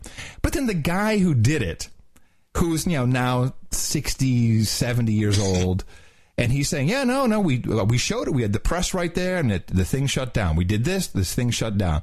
And then the interviewer asked him, so this thing could never melt down.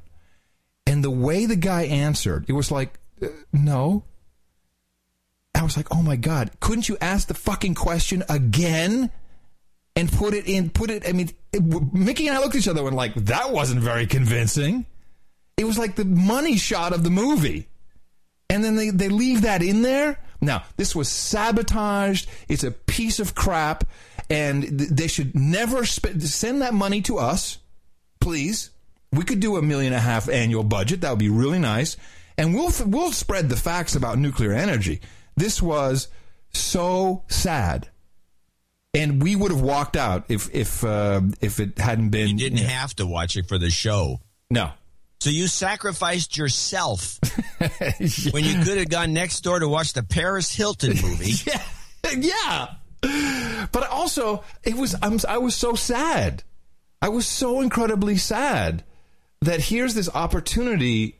They're in a real movie theater. I mean, you can't even if you put this online, you know how people be like, oh man, you got to see this video. No one will even send it to you. It's so crap.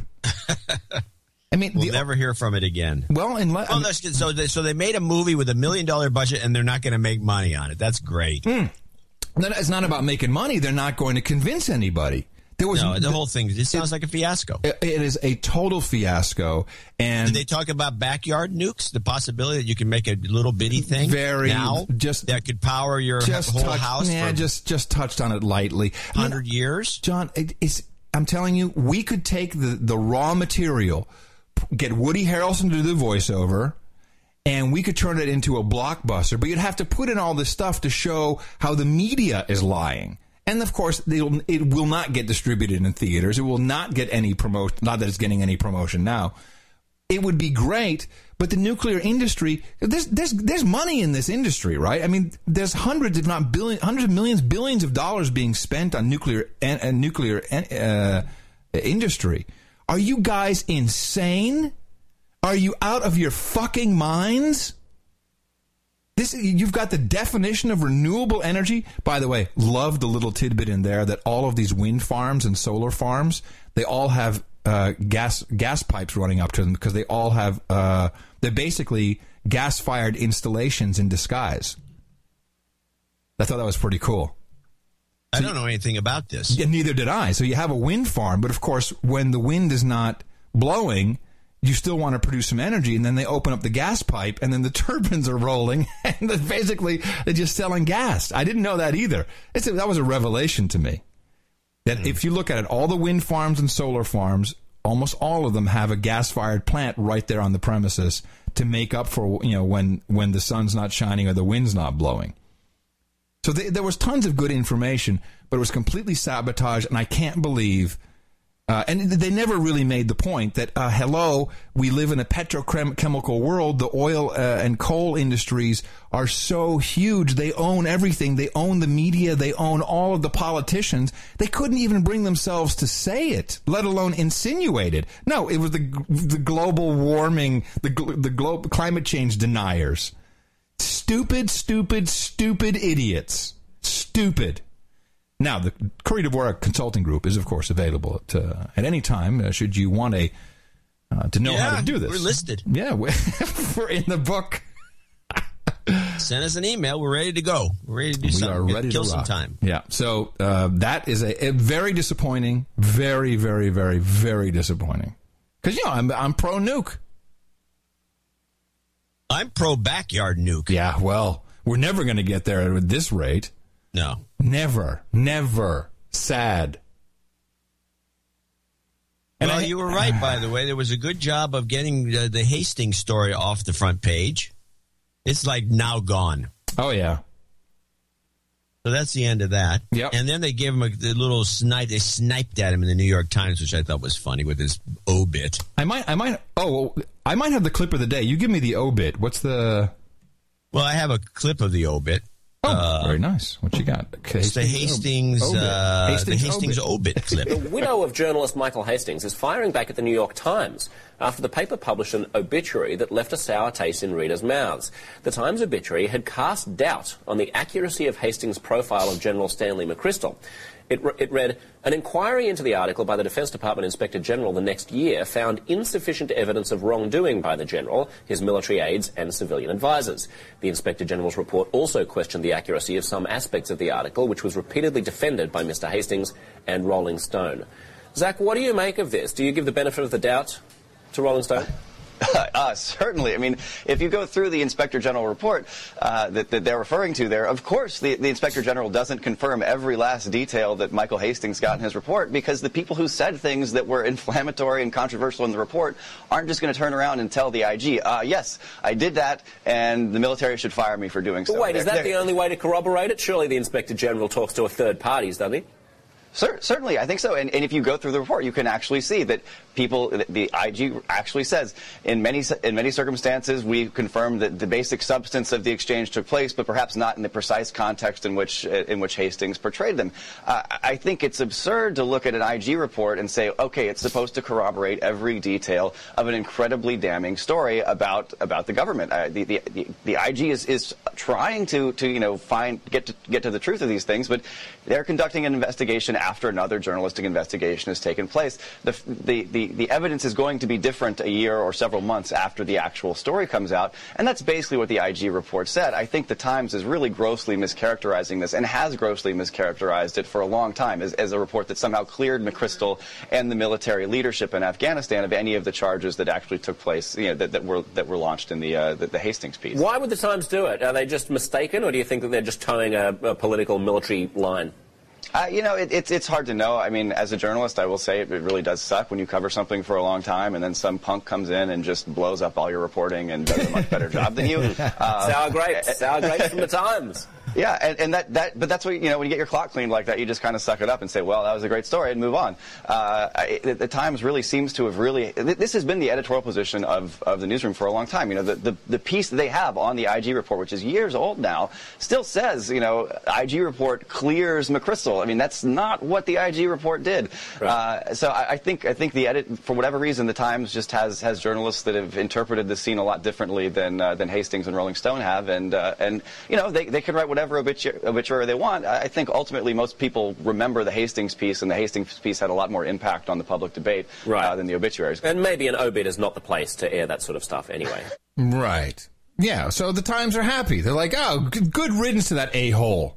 Exactly. Yeah. So here's a clip from January 2012 when Hastings released his book. He was promoting it on, I think this is Russia Today, and he was still young and hopeful and chipper and enthusiastic journalist, full of idealistic views. It almost seems like anytime someone comes out and says something that goes against the mainstream narrative, they're exiled as some sort of a heretic. And I don't see that really changing, do you? And I think the way to change it is, I mean, back in the day, if you did something like this, I would have been hammered and buried. But now there's enough other outlets out where you can who will defend you, who will put you on TV, who will put you on the radio show, who will support you on Twitter, Facebook, other social media. So there is, I think, this opportunity for this sort of golden age to kind of resist against this. But it's an uphill battle. I mean, the lesson, the reason why the response was so severe in my case, or in a case like WikiLeaks with Bradley Manning and Julian Assange, is because they want to set an example. They want to show, oh no, you can't do this. Mm-hmm. You can't actually report what powerful people say. You can't try to write as accurately and as truthful as possible about these people, because if you do, you will be exiled. But that's no longer the case. And in fact, what I've tried to do and show with this book is, look, yeah, I'm still alive. I'm still standing. They haven't put a drone strike out on me yet. I'm not in Gitmo. How sad is that? That's terrible. What a clip. They haven't put me in Gitmo. They haven't put a drone strike on me yet. They haven't killed me. He's dead. Yeah, and now he's dead. Oh, my. Yeah. Yeah, this is... Now, I have received several reports, and this, of course, is all, it's crazy conspiracy theory talk. But the word is that this possibly could have been a small drone strike. And if you look at the... before you go on, I want to report at least because I went through all these things, as many as I could, and all the reports from the neighbors said it sounded like a bomb went off. Explosion, exactly. Now, I live on a hill where there was a terrible intersection, not an intersection, but a freeway and exit that had, they took it out, but it had routinely had 1 or 2 wrecks a week where somebody was drunk or they were going too fast and they tried to get off on this exit and they just plow into the pole. Right. And it happened week after week, and it has, and I can also hear wrecks on the freeway. There's a distinctive sound to a car crash that is not an explosion. Right. In fact, exactly. It's like, a car wreck. Very distinctive. So when all these witnesses are saying, it sounded like an explosion, I thought the car had a bomb in it. It could have had a bomb in it. Well, here's so I got a lot of, and from some of our younger producers actually, who sent me academic speeches, videos on YouTube, and you can go watch the whole thing. Here's 1 minute from this is Stephen Checkaway from University of California, San Diego, and the work that they did. This is 2011. On compromising automobiles through multiple ways. We have vehicle-to-vehicle communications for things like crash avoidance. The final category that we considered was long-range wireless communication, where here we're considering attackers who are able to send signals over miles or even at a global scale. So we have a bunch of digital radio signals like HD radio or satellite radio that can transmit over a number of miles. And telematics units are becoming common in basically every car. Every manufacturer either has one or is making one. And these are used for things like roadside assistance or automatic crash reporting. So now I'm going to talk about several of these that we actually attacked. In particular, we were able to compromise the diagnostic tool, the media player, Bluetooth, and cellular. And to be clear, every single one of these that we looked at led to a complete car compromise, doing everything that we showed in the previous work, including doing things like disabling the brakes. So this is a great speech. You gotta see this thing. And I'm going to definitely watch it. And just as an adjunct to these clips or this concept, play the clip. Does the FBI use drones? Oh, yes. Mueller. Yeah, Mueller. Does the FBI own or currently use drones, and if so, for what purpose? Yes, and for surveillance. Does the FBI use drones for surveillance on U.S. soil? Yes. I want to go on to a question. And let me just put it in context, though, in a very, very minimal way. The drone again. That's right. Only one car at a time. And minimal way. But I like the way he says yes, and then he starts thinking about his answer, and he goes, "Oh, shit, geez, that's so the Shadow Hawk is what is being suggested. The Shadow Hawk might be the kind of drone that could be weaponized just enough to blow up a vehicle. With certainly one that has its brakes disabled and maybe the accelerator is being punched down. I mean, I'm sorry. Call me a conspiracy theorist. You're a conspiracy theorist. You're crazy. Yeah, yes, I am. Keep it up. But if someone gives you a CD and says, hey, play that in your car, don't do it. That is one of the ways. That's exactly what this speech is about, is that they could burn a WMA file that would play perfectly, but the minute you put it in your car player, it releases a virus, it causes a core dump, and boom, they've gotten the hold of the entire system. It's kind of scary. I see that, especially like Fords have this. They're using Ixnay on the Ordfay. They're using Microsoft. Yeah, but that's after 2005, right? I don't know when they started using this. We don't have. Please say yes. Yes, Adam. After 2005. Yes, Adam. After 2005, I believe. We don't have. We don't have the sync touch or whatever. We don't have. You don't. No. What do you got? So you have a big clunker of a Ford. Yeah. We got the big clunker with the old school with the really big knobs. Okay, well that's probably okay. Yeah. Yes, thank you. No, this is horrible. It's just totally horrible. Here's DARPA. Good afternoon. Right, so we've been hearing a lot today about the importance of improving computer security. As Dan just alluded to, though, it's not just traditional computers that we need to worry about. There are many other kinds of systems as well. The slide that's been omitted showed a result of the researchers at UCSD and the University of Washington hacking into the dashboard display of a typical American sedan, making it show that the car was going 140 miles an hour while in park. Drilling down a little bit, modern vehicles consist of between 30 and 100 embedded control units, which are essentially small computers connected via a CAN bus. These cars are required by law to have a diagnostic port, typically located under the steering wheel, that allows mechanics to download diagnostic information and to perform software updates. In a first paper, the researchers from UCSD and the University of Washington showed that if they could touch the CAN bus through that diagnostic port, they could take over all of the functionality of the car that's controlled by software. And in a modern automobile, that's pretty much everything. The brakes are controlled by software because of anti-lock braking. The acceleration is controlled by software because of cruise control. And in those fancy new cars that can park themselves, even the steering is under software control. Enough said. I don't think we have to go any further. Well, how about this? Remember when they had all these Toyotas that were going out of control? Yep. Just all the acceleration? Yep. This was actually just a test run of some people trying to hack into these systems and getting, making mistakes or just playing around. And because it never made any sense. It was going on for everyone remembers this. Yeah. It never gets revisited by the media. No, the Toyotas were going out of control day after day. Well, they were all over. Let's be specific. Toyota Prius. Yeah, they were just car of your typical Obama bot.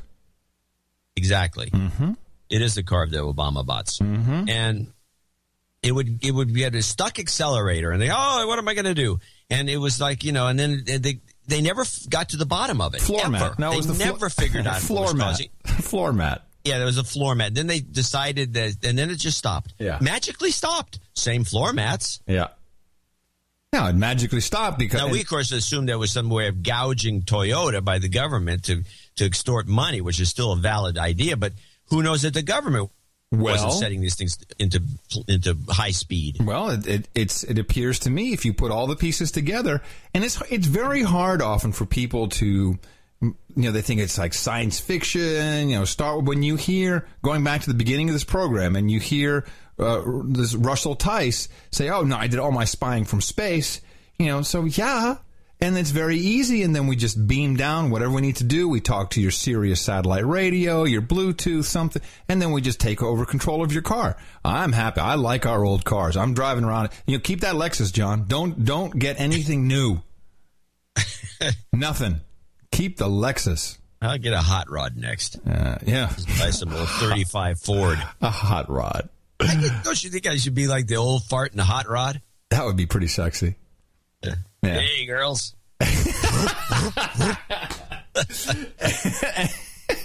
Wait, really? Hey, girls? Do you think that still works? Yeah, sure. With the exposed engine, pipes. with the pipes coming out, the chrome pipes hanging out. Right. And you've got the fenderless wheels, of course. Oh yeah, because you can do that if the car's under a certain weight. You don't need fenders. Right. And so is this? So it throws dirt everywhere. I think this is. I envision you in like a pickup truck hot rod, one of those like the short bed Ford. Yeah, that'd be cool. Right, and it has the little wheels in the front, so you're slanted. Right, and I think you got flames on the side. You need flames. You need flames. Can't the apple red? I'm still right. And then do you have proponent? Do you have a big blower, a big tooter on the front? Big blower. Right. When you hit the accelerator, you see the valves open up. Yeah. Open up. Yeah. The car kind of really rockets forward. Yeah. Oh, yeah.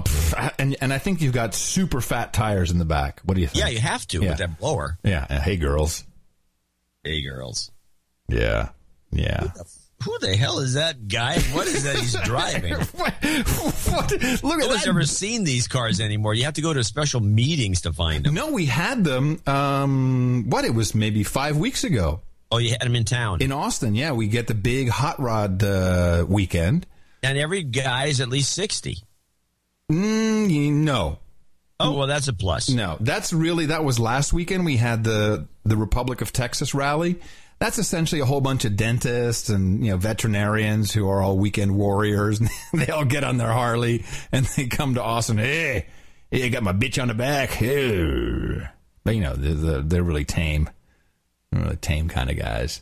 So let's move to this. You heard the Daily Woman, I assume. Oh my God! Do you want to play it or? Yeah, I want to play it before we dig a bigger place. I have her. I have the whole thing. I have it broken up, but I think it's 2.5 minutes. I have the part 1 and part 2. If you have it, the complete thing where they start, where she starts with the slobbering. Yeah. Let's just play it from the beginning. Let's play it. So this is Claire Daly. She is in the Irish Parliament, I believe. Right, and she's a lefty, but she seems like a reasonably she's my friend. Attuned person. I like her. She's my friend, is what she is. Yeah, she's hilarious. Hold on a second. I have her wiki page here. I want to give her props. She's our new Nigel Farage. Yes, elected Socialist Party. She got kicked out of the Socialist Party, by the way. Oh, she really? had to form her own party. Let me see. She was previously Socialist Party councillor for the Swords electoral area. This is very complicated. I don't know how Ireland works. Sorry, Ireland. She resigned from the Socialist Party on the 31st of August, redesignating herself as a United Left Alliance, TD, whatever that is. So anyway, here she is. Taoiseach, I think it's important to take this opportunity to bring a bit of balance into the discussions around the visit of the US President and his wife, given the almost unprecedented slobbering over them that the nation has been exposed to. By the way, we've got to start using some of these terms. Unprecedented is beautiful. Unprecedented slobbering. No, she's unprecedented. I want to start talking like that. Unprecedented slobbering. Over the last number of days, and it's really hard to know which is worse, whether it's the outpourings of the Obamas themselves or the sycophantic fawning over them by sections of the media and the political establishment. We've had separate and special news bulletins by the state broadcaster to tell us what Michelle Obama and her daughters had for lunch in Dublin, but very little questioning of the fact that she was having lunch with Mr. Tax Exile himself. Who was that, by the way? Who was Mr. Bono? Oh, it was Bono? Yeah. We had very little challenging of the fact that she's glad to be home, a country that she's been in less than a week and that her husband has very tenuous links in.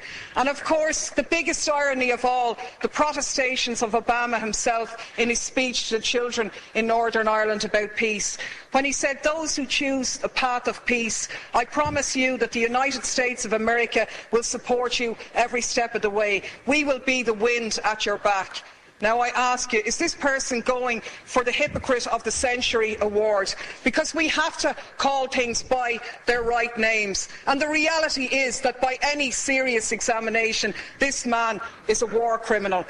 He has just announced his decision to supply arms to the Syrian opposition, including the jihadists, fueling the destabilisation of that region and continuing to undermine secularism and knock back conditions for women. So that was beautiful, but then she goes in and she hammers all these guys, which I love the most. This is the man who is in essence stalling the Geneva peace talks by trying to broker enhanced leverage for the Syrian opposition by giving them arms, and to hell with the thousands more who lose their lives, or the tens of thousands more who will be displaced as this war goes on. This is the man who has facilitated a 200% increase in the use of drones, which have killed thousands of people, including hundreds of children. Yeah! And you, Taoiseach, you are the one who's turned a blind eye on these activities. You've talked about the G8 being an opportunity to showcase Ireland. But is it not a reality that you have showcased us as a nation of pimps, prostituting ourselves in return for a pat on the head? To be honest with you, we were really speculating this morning whether you were going to deck the cabinet out in leprechaun hats decorated with a bit of stars and stripes to really mark abject humiliation here. I love this woman. I love her. Great. Oh my God! And she just lays it on. Yeah. She doesn't stop. She just keeps hounding him. I just love the leprechauns. The imagery is great. The leprechauns with the stars and stripes on the hat.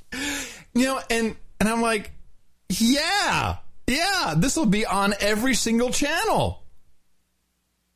Oh. It's good not. Yeah, good work. Very, very, very good. And I love the whole slamming of the Mr. Tax Exile himself. That's it's like sometimes it takes someone like that to open everyone's eyes, but it doesn't get any exposure. No one is paying it. Nobody picks it up. No, I haven't seen it on CNN. It's on all these couple of blogs I've got. Leprechauns. It is getting around the internet, though. Yes, but I'm so funny. Unprecedented hypocrisy. Is he going for the hypocrisy of the year award? I tell you, Mr. Drone himself. So Bono was there for the G8. Hold on. Can I just say one thing? Yeah. If you have children in the room, cover their ears. Fuck Bono. All right. Bono was there for the G8 to argue against which we played on the last show, that they were supposed to be talking about tax evasion. And they turned it serious, so they never got to talk about it. He was there to promote the idea that this was okay, that he had moved his money. I don't know. Do you explain this to me? Bono has moved most of his money out of Ireland, which I always thought was a tax haven, to Holland. Yes, because Holland is a tax haven because Holland charges does not tax royalties. This is why I can show you the Rolling Stones buildings in Amsterdam. Sir Bono? Sir Bono. Yeah, I'm sure he's a sir. Yeah, he's a sir. I'm sure he's got a title of knighthood or something. Yes. So the Rolling Stones have 4 buildings, entire buildings in Amsterdam. Entire buildings filled with people doing important stuff. Important stuff, I tell you. Like what? Little leprechauns running around investing his money. So there's no tax on royalties, which is why... and that also goes for patent royalties. This is why you have the Dutch Irish sandwich or whatever. ABE, Knight of the British Empire. I told you. This is why if you have a patent, or as they would say, a patent, on a technology such as, I don't know, an iPhone, then you want to charge money for the use of the patent, and you want that money to be paid to your other company, Apple Patent Inc., in Amsterdam, who then subsequently have no tax on the royalties because that's a creative royalty. Nice. Yeah. Now, if we had royalties from this show... Which we don't. No. But we'd set up shop in Amsterdam. Hell yeah. We'd be living large. Like Bono. He's a dick. I told you about it. I interviewed him once.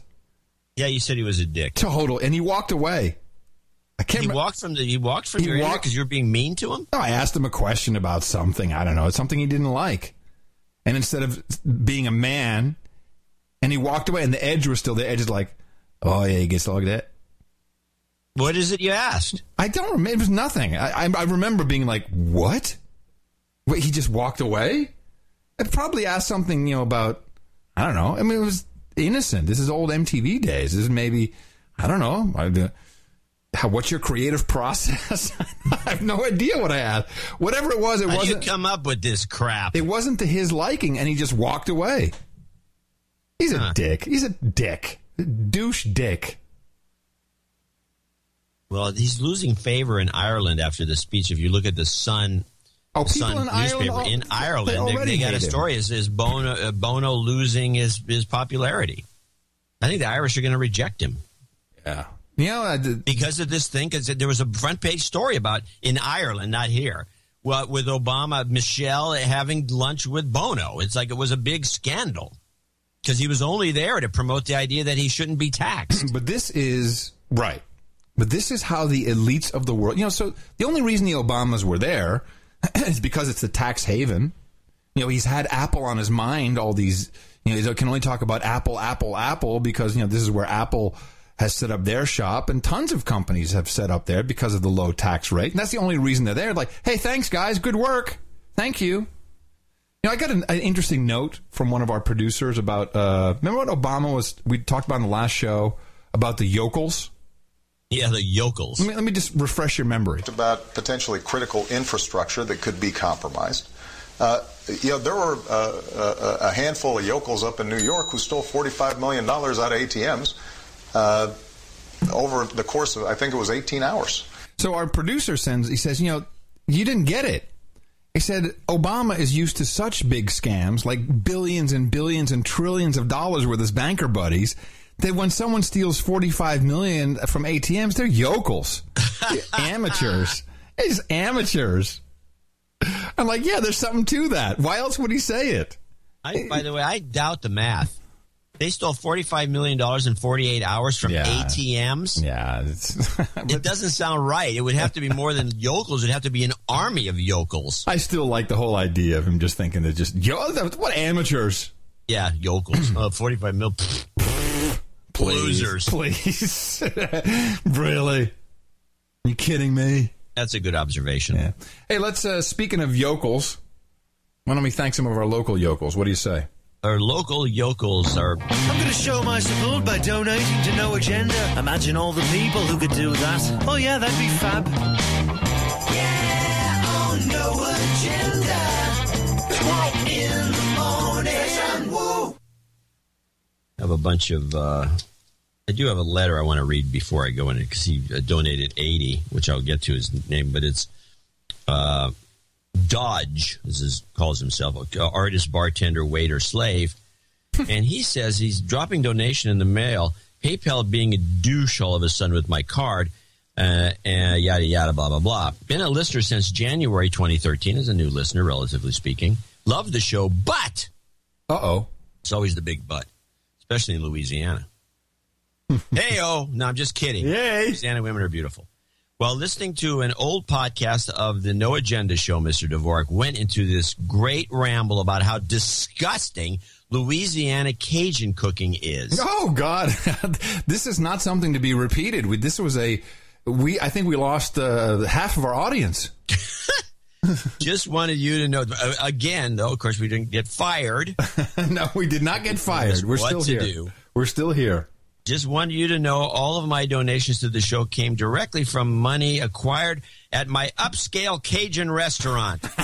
Yes, John, you can put upscale and Cajun next to each other.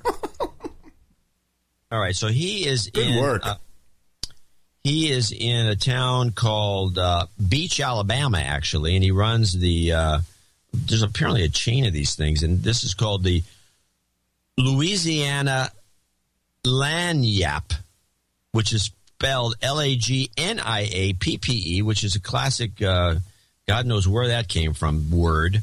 And so if you want to go to the Louisiana Lagniappe, which is in Orange Beach, Alabama, Orange Beach, or the Cafe Grazie, which is an Italian place. Forget that. Go to the Louisiana Lagniappe.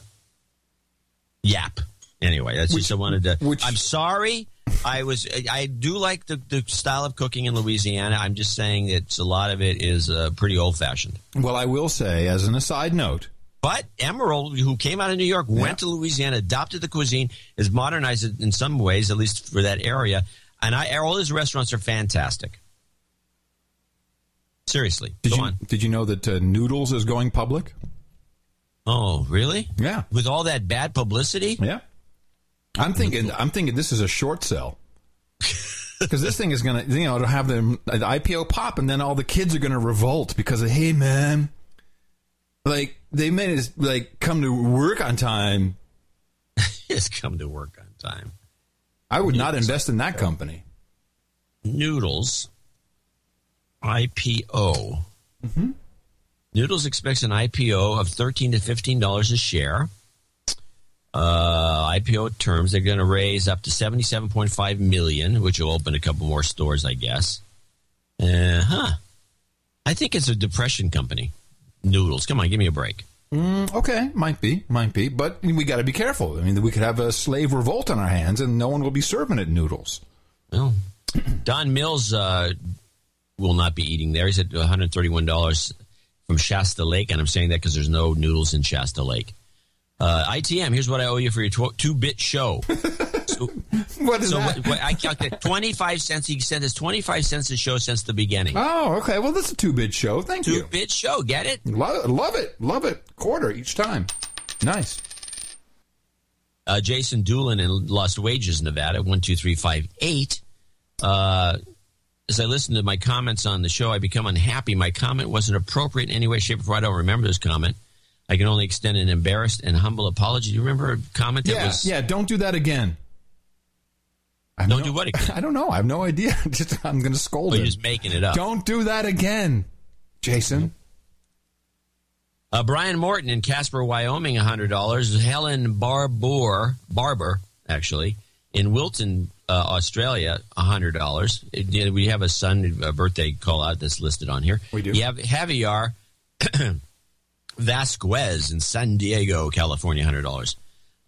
Loves the show, been donating for a while, decides time to help out. Antonio McMullen in Round Rock, Texas, which is right up the road from you, $100. Yeah, but he's not there right now. Because he's doing contract work in Afghan land. Mm-hmm.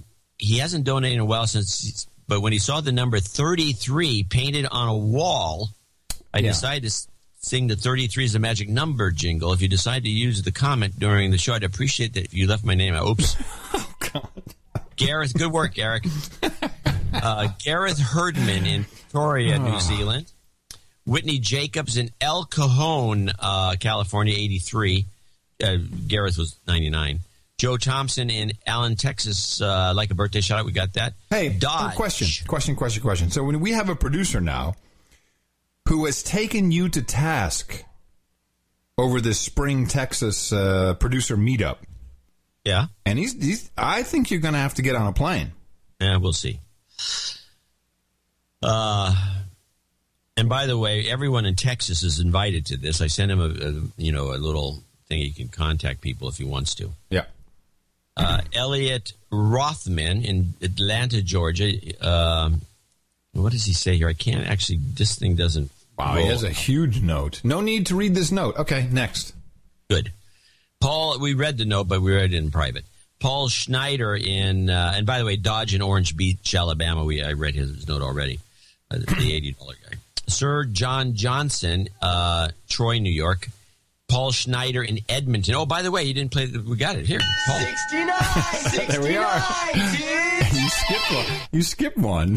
I wasn't. Paul Schneider. Yeah. I did. There you go. Sir John Johnson. These are all 69. Charles Massey in Milledgeville, Georgia. He needs to give him a douching. Okay. And a karma. Yep. You've been What does he need the karma for? He's taking the LSAT. Oh. You've got karma. We need every lawyer we can get. Yeah, we do. Yeah, for sure. And the good old Grand Duke Baron von Pelsmakers in Belgium. He had to come on with another 69. He could use some Swazelnuff karma, and we would give him whatever he wants. Whatever the Baron, whatever the Grand Duke wants. Karma. He is the man. He's the man. Christopher Gray in Grand Blanc, Michigan. Sir Gray to you. He's got some MILF karma coming, I think, or some sort. He wants some. He wants bride of 9 years. He was for Sandra. His bride of 9 years. Well, he's going to be knighted today. So he's getting knighted. Yeah. So let me give him. That's good. Let me give him his MILF karma. MILF. That's one mother I'd like to. You've got there you go. Karma. Good work. Grant McHerron. Whoops, that's the end of the segment. Oh, my goodness. 69, dudes. 4, 5. We're down to 5. Yeah. From the all-time high of like 90. Yeah, that's all right. Now we're down to it'll go away eventually. 69 from Grant McHerron in McKinnon, Victoria, Australia. Coulter Paget in Bandera, Texas. 55, first-time donor. He's been on a show with something daughter. We have to give her karma at the end of the episode here. Karen E. Edwards, $51 in Ontario, Canada. Stephen Arnold, 50 United States. These are all 50s. Massey Stolowski. I think it's Macy. Macy. Calgary, which is flooded. We're not talking about the floods, but they got slammed. Mm. They just flooded out the Stampede. Really? They didn't have it this year? No, they decided to have it in the flood. Yeah, those Canadians they don't are tough. care. I told you I've been to the Stampede. Yeah, I know. It's one of the things I've always wanted to go to. I got the belt buckle still somewhere. Josh Johnson, Kingston, Ontario, 50. Eric Veet, Dublin, California. Dan Greb, Lansdale, Pennsylvania. Finally, Kyle Bauer in parts unknown. Mark Tanner and Whittier, and the last $50 donors. Michael Hassenkamp in local boy in Santa Clara, California. Right up the street from me. Mm-hmm. And that would be our contributors for this show, 524. I want to remind everyone to help us. We got another show coming up. This has to be done. I'm sorry. It's just the way we do the show. Instead of a bunch of ads every 2 minutes, this is how we finance the show. This is how it gets done. We get all the support we get. We have to thank everybody for the support, especially over a certain amount. And I want to thank the lesser donors, too, and anyone who just, we get a lot of $5 come in from people. And a lot of people who tweeted saying, thanks for reminding me to check my monthly because PayPal canceled. And the way PayPal cancels is they say, no agenda show has rejected your payment. Yeah, it's unbelievable. I mean, I hate that. I got a tweet from some guy, maybe it was the same one. The guy says, they've been bitching about this all this time, and it happened to me. Yeah. Don't check. I think it was that was one of our No Agenda hams. Oh. Yeah. I think. Let me see. I have it here. No, it's horrible. I don't understand why they say that we rejected it. It's something wrong with their system. No, but they don't give it. It's not their system. It's just their language. I mean, their system is just horrible. No. Hey, I see a couple of interesting things here. One of them is. Let me see if I can bring this up quickly. Hey, that was N3PRO. Yeah. I noticed that you... Wait, I have the language here. I'm going to read it to you. Hello, name. No Agenda Show has suspended your automatic payments. Contact No Agenda Show for more details or to reactivate your payments. Yeah. Well, what kind of bullshit is that? Yes, we're going to say, no, we're suspending you. Your money's no good here. Suspend him, John. Block him. Block him from... It's unbelievable. Block him from sending us money. I bitched to them about this, and they never reply to my comments. No. Well, I'd send me that mail. I'll do that one again. Yeah, I'd be... This is bogus. I mean, we're not rejecting anybody. I mean, we can't afford it. No. Oh, it's from Dick Cheney. Screw him. We don't need his money. No, if Dick Cheney sends us money, it goes into the coffers. We pay some bills. That's right. Hell yeah. So I see you're using your call sign. Yes, I started using it on my Curry, email. Kentucky Fried 5, Salt Lake News. Kentucky Fried 5, Salt Lake News. And what does it say underneath that? www.curry.com. And underneath that?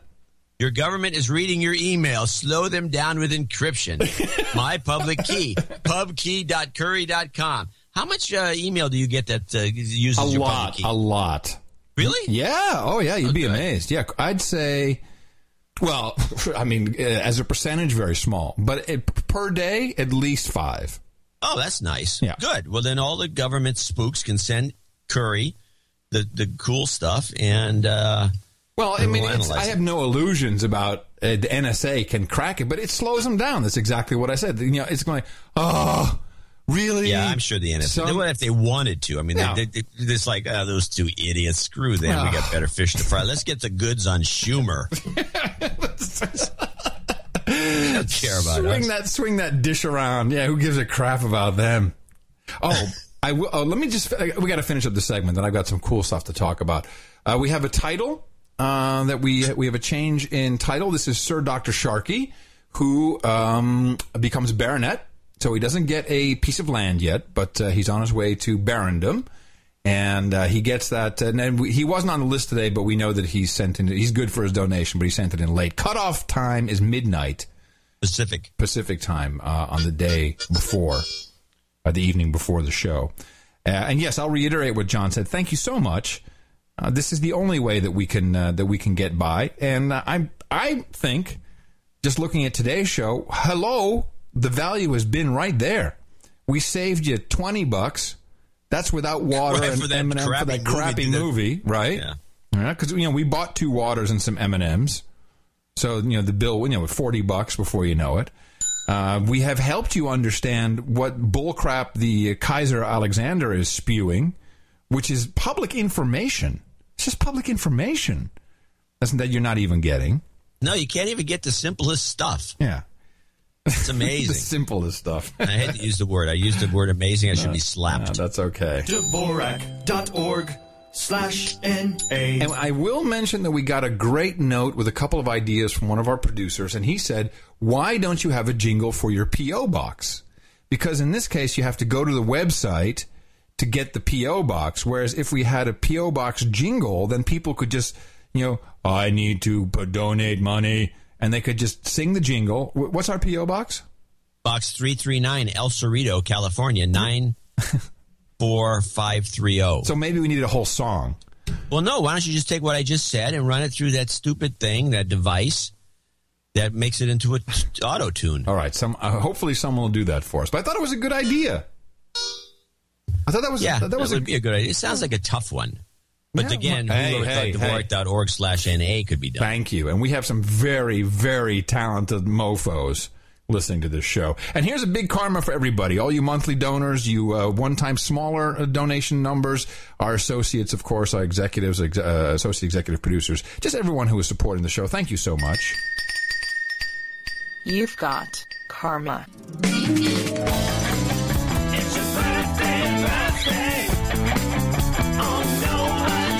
So he's getting his birthday shout out today. Rolf Lehman, who will be celebrating on June 30th. I hope we remember to do it again on Thursday. Helen Barber celebrates today, the 23rd, as does Joe Thomason, who turns 40 today. Happy birthday from your friends here at the best podcast in the universe. It's your birthday, yeah. And we have a knighting. Yes.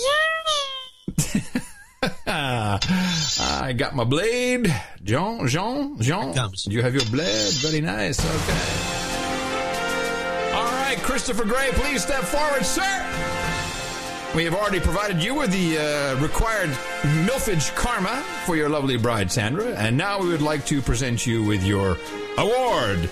Unlike that douchebag Bono, this one's real. We pronounce thee Sir Gray, Knight of the No Agenda Roundtable, for you, sir. Hookers and blow, rain, poison, Chardonnay, hot pants and booze, long-haired heavy metal guys and scotch, wenches and beer, Rubenesque women and rosé, gushes and sake, vodka and vanilla, bong hits and bourbon, sparkling cider and escorts, and mutton and mead. And you can share it with your lady. All of that. Wow, I'm good at that. I remember that so well. You've got that thing down. I got it down. I do. All right. So we got a very interesting invitation. We have our little dinner club here in Austin. Yeah, the discreet charm of the bourgeoisie club. What do you call it? It's a movie by Buñuel, which perfectly describes the situation in which you're ensnared. Say it again. The discreet charm of the bourgeoisie. Ooh, well, yes. And so we have our next dinner will be on July 5th, because Miss Mickey is going back to Amsterdam to do her foot project. And then she's going back for 3 days. She's coming back on the 4th. And on the 5th, we have our next dinner.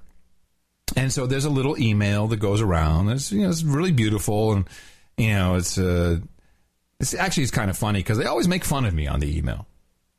It's like, they make fun of you? Oh, yeah. It's like, so Russ, the brain professor, he's like, I'm in Washington, D.C. Despite my association with you, I had no problem with my clearances into the White House. And of course, gotcha. And I'm like, no, it's because of your association with me you had no problem. And then the other person is like, Lori, he's like, have you ever requested your file under the Freedom of Information Act from the FBI? And I'm like, no, UPS doesn't ship anything over 50 pounds, thank you very much. So this is kind of the extent. Whoa.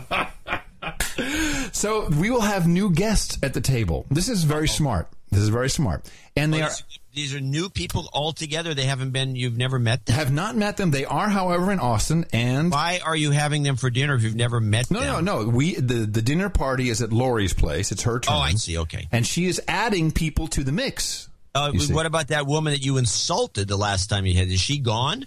Is she out of the group? Wait, who did I insult? Oh, no. That was a different dinner. That was with the gay friends.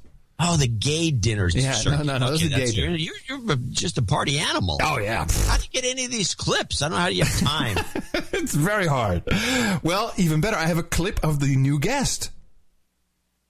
How about that? I've got a clip of the guest. Oh, so you're moving up the ladder here with your guests. Yeah. They're actually clippable. they provide their own clips. They're like, hey, we're having dinner with Curry. Let me send him a clip. A little teaser. This is James Pennebaker and his lovely wife, and I shall be reading both of their books. I have them on the Kindles, and I haven't told them that, of course, and I'm not going to say, hey, nice to meet you, I read your book. No, I'm going to sneak it in. I'm like, yeah. Because they're professors, of course, and he is a professor. He is actually Brain Professor's boss at the university here, the that Longhorn thing, the UT, Texas, University of Texas. But he wrote a book, which I thought it's real no agenda material. I can't recommend it yet because I haven't really gotten into it, called The Secret Life of Pronouns. And he has developed not just a thesis, but computer software and all kinds of stuff that can help you detect people through people's use of language when they're lying. And in particular, when people are using something, he has coined performatives. I don't know if he's coined it, but he calls them performatives. And I think it's going to be really interesting to meet this guy. But I wanted to play a little clip where he has clips inside his clip and it's something that we follow all the time about how, in particular, presidents use particular phrases and language to lie to us.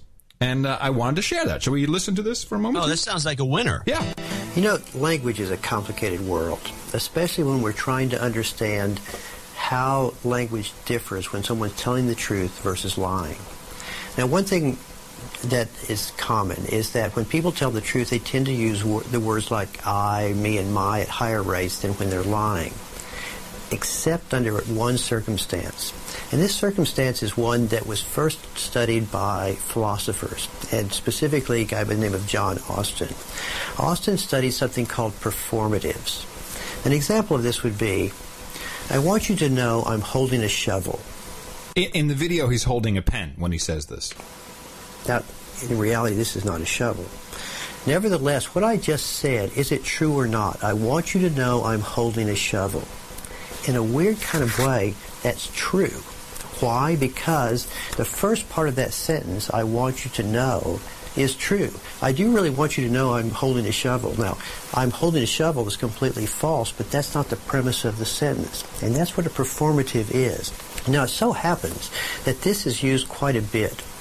And I've seen it a lot, especially in politicians. I'd like to begin with one of my favorite lies of all times, and one that you may well know from Bill Clinton when he was president. But I want to say one thing to the American people. I want you to listen to me. I'm going to say this again. I did not have sexual relations with that woman, Miss Lewinsky. Was that stunning or what? We just heard 3 powerful performatives right in a row. I want to say one thing to the American people. I want you to listen to me. I'm going to say this again. I did not have sexual relationships with that woman, Miss Lewinsky. What he said was technically true. I want to say this again. I didn't have sex with that woman. Well, he did. He was saying it again. He was being completely honest, except for the minor part about the big lie part. But from a pure linguistic and logical, philosophical perspective, he was telling the truth. Let's finish this with a few recent presidents and other people who use performatives without any judgment on whether these people are telling the truth or not. And I want to say this to the television audience. I made my mistakes. I just want to tell you that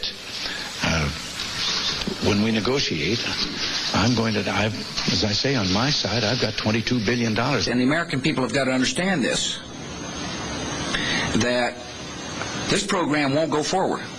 And I want everybody to understand that this is a jobs issue. So things like, let me be clear, the fact of the matter. This is all great stuff. Well, this is a guy you need to know. Yeah. I'm very excited. He's an expert at looking at structures. Yep. In other words, there's different ways that people deal with liars. I mean, especially when you deal with somebody who is a pathological liar, which is very difficult to catch because this is like a game they play. But generally speaking, when you're dealing with liars, the normal process is using their body language and cues and other things, which is sometimes never works. Right. I mean, it's a good idea, but he's doing it by deconstructing the actual structure of what they say. Yeah, and it goes pretty deep. And, of course, now I'm really nervous because I'm going to be so conscious that he's like... Oh, yeah, you're going to be lying. He's gonna, hey, wait a minute, that's not true. Who are you trying to kid, Curry? Best podcast in the universe. Says who? He seems great. Yeah. It's going to be hard. Get along famously. I'm going to have to temper myself, though, because I get excited. I have to calm down. It's dinner, after all. Yeah, maybe he'll clam up when he's at dinner. He might be one of those guys who's not talkative. He doesn't trust the outside. Maybe it's weird. I liked it very much, though. I like, because I learned this. We have a word for it called a performative, and we are usually looking at the physical tells, which there are a lot of, and the coughs, and the coughs. But and in his book, he really goes. It says it's really all the small words. It's the pronouns. It's like it's the I. It's the the, am. All these little things, and how people use those tells you if they're really full of crap or not. But the big ones is like the fact of the matter. Let me be clear. Let me be clear doesn't mean it's true. Yeah, no, you're just being clear. Yeah, just being very clear. Be clear. I'll talk slower. Let me tell the American people. I was like, okay, you're telling. It doesn't mean you're telling us the truth. That's very smart. This is a good example. This is the definition in the Free Dictionary of performative, which is kind of interesting because it's more than just that. It's relating to or being an utterance that performs an act or creates a state of affairs by the fact that it's being uttered under appropriate or conventional circumstances, and this includes a justice of the peace uttering, "I now pronounce you husband and wife." Yeah. What does that mean? Thus creating a legal union, or as one uttering, "I promise," thus performing the act of promising. So anything that's a performative utterance is another definition. Demanding an utterance that constitutes some act, especially the act described by the verb. For example, I confess that I was there. I confess that I was there is in itself a confession. It's also performative in the narrower sense. While I'd like you to meet, affecting an introduction, is performative only in the looser sense. This is a very interesting word, this performative thing. I'm going to look into this. Well, I think we use it quite a bit. I think we use it a lot. And also, is it not possible, and this is probably what I'm most interested in, is can you defeat this, or can you use this to your advantage? And how, is it really close to neuro-linguistic programming? I mean, where's the line? Well, this is the question you'll be asking at dinner. Yes. I'll say, could you pass the potato salad? Is that is performatives anything like, can it be used in a neuro-linguistic programming manner? Can I get it? Can I use it to make people send me money? Please? To support the show, of course. Obviously. It'll be an interesting dinner. So that's July 5th. I'll keep you appraised. We actually do a show on July 4th. We're actually going to be working, the two of us. That's right. On the 4th of July. That's right. I'll have a flag hanging outside the door. Yes. And I've got this huge flag hanging off the balcony. I have a flag that hung above. Well, hold on. I have. You have a flag that hung at it's one of those souvenir flags. They hang the flag in front of in front of the State House, and then they sell it? No, it's not a bad idea, though, is it? I have here Certificate of Authenticity. Right. To all we know who shall... Those are never faked. Well, no, it's signed by Commander Hill and Command Sergeant Major Menton. To all... Eddie Hill? Yeah. To all who shall see these presents... the flag of the United States of America accompanying this certificate has been proudly flown over Forward Operating Base Oregon E, headquarters of Task Force White Currahee. Oh, you got this when you're in Iraq? Infantry. No, this is Afghanistan. This is the 101st Airborne Division. Presented that's a nice flag to have. Presented to Mr. Adam Curry in sincere appreciation for your support and sacrifice. It's for my sacrifices, John. Yeah, well, there's that. I always tell him I don't feel good about the things you send me. I really don't feel good about that. I'll take the flag, and I love the certificate, but the standard language really doesn't apply to me. So they could have customized it. Dear douchebag. I would have loved that. For your douchebaggery, while we're here eating sand, you douchebag, here's a flag. So Erdogan of Turkey, did you hear what he said? I've heard a lot of what he said. What are you referring to? He's saying, this is translated, of course. Yeah. He's saying what's happening here is the same foreign forces, who are stoking the protest in Brazil. The same game is now being played over in Brazil, Erdogan said. The symbols are the same. The posters are the same. Twitter, Facebook are the same. The international media is the same. The protests are being led from the same center. They're doing their best to achieve in Brazil what they could not achieve in Turkey. It's the same game, the same trap, the same aim. The goal of this, and the rationale, the goal, I mean, the motive. Regime change. Regime change? Well, the Brazil thing is not... Yeah, well, it might be true in Turkey, but Brazil, they have regime changes constantly. Yeah. So this Brazil thing doesn't apply. I think that's wrong.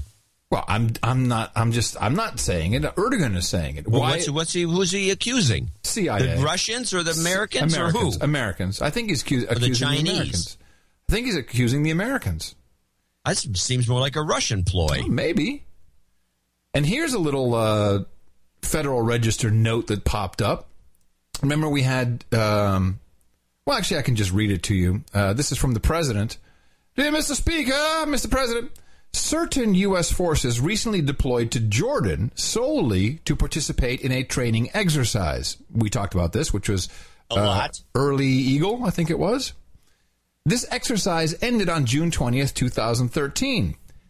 At the request of the government of Jordan, a combat-equipped detachment of approximately 700 of these forces remained in Jordan after the conclusion of the exercise to join other U.S. forces already in Jordan. The detachment that participated in the exercise and remained in Jordan includes Patriot missile systems, fighter aircraft, and related support, command, control, and communications personnel and systems.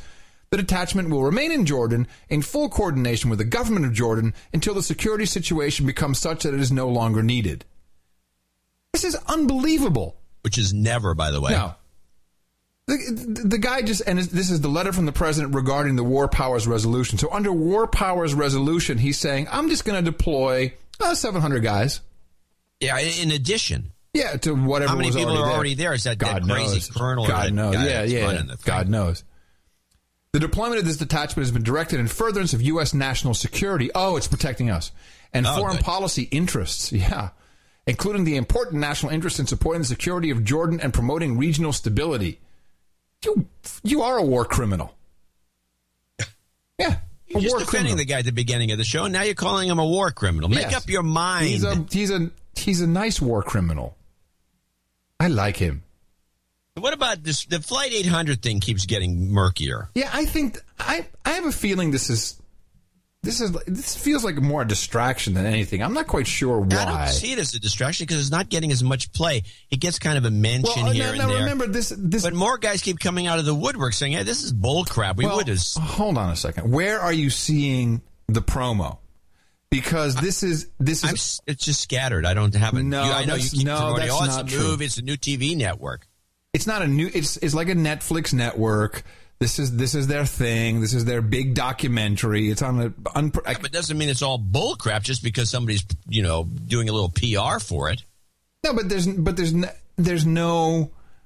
I mean, it's just riling up the same old theory. Well, we know this thing was brought down by some kind of shoulder-fired missile. Duh. Well, I think I have the passenger manifest. Oh well, okay. How it was brought down is irrelevant versus who was brought down. There's lots of bankers were on this flight. Oh, okay, interesting. So they took out a lot of bankers. Mm-hmm. Then they took out the guy who was the senior systems engineer for the Aegis missile system. Mm-hmm. Mm-hmm. I thought that was interesting. Yeah. Totally. So they got rid of him. But the one that gets me, and I'm still looking into this one because Mohammed Farhat killed, and on the list of one of these websites it says we don't know too much why this guy was killed, but he was one of the guys who did business with Ron Brown on the Ivory Coast, and we know Ron Brown was assassinated. He was the Secretary of Commerce under Clinton, and he was killed around the time that this plane went down, about within the same time frame. And there was a whole bunch of guys that died, and of course then we're getting back to the Clinton kill list. You mean I found another good version of it. The Clinton body count. The body count, one of the body count websites. There's a bunch of them, but I think we have one linked in the show notes that I think you'll enjoy. Yes, I put it under 2 to the head. The Clinton body count, which you sent, it was very interesting. You sent this to me, and you said, wow, I hadn't really tracked this for a while, and it's grown. It has. And I put Hastings on there. They haven't put him on there yet. No, he's not on yet. But then I said, oh, my God, I had just planned on bringing up the Obama body count. And do you want to just, because, when you think about it, how many people have died in association with the Obama administration? Let's just put it politely. Yeah, but this is all during the Hillary Clinton Secretary of State. No. I had forgotten how many people have croaked. Oh, it goes back further? Oh, my God. Okay, I'm all ears now. Okay, Mama Louise Anderson, 79, and her 52-year-old daughter Zelda White, the two women aid workers who were shot dead in Nairobi, Kenya in 2008.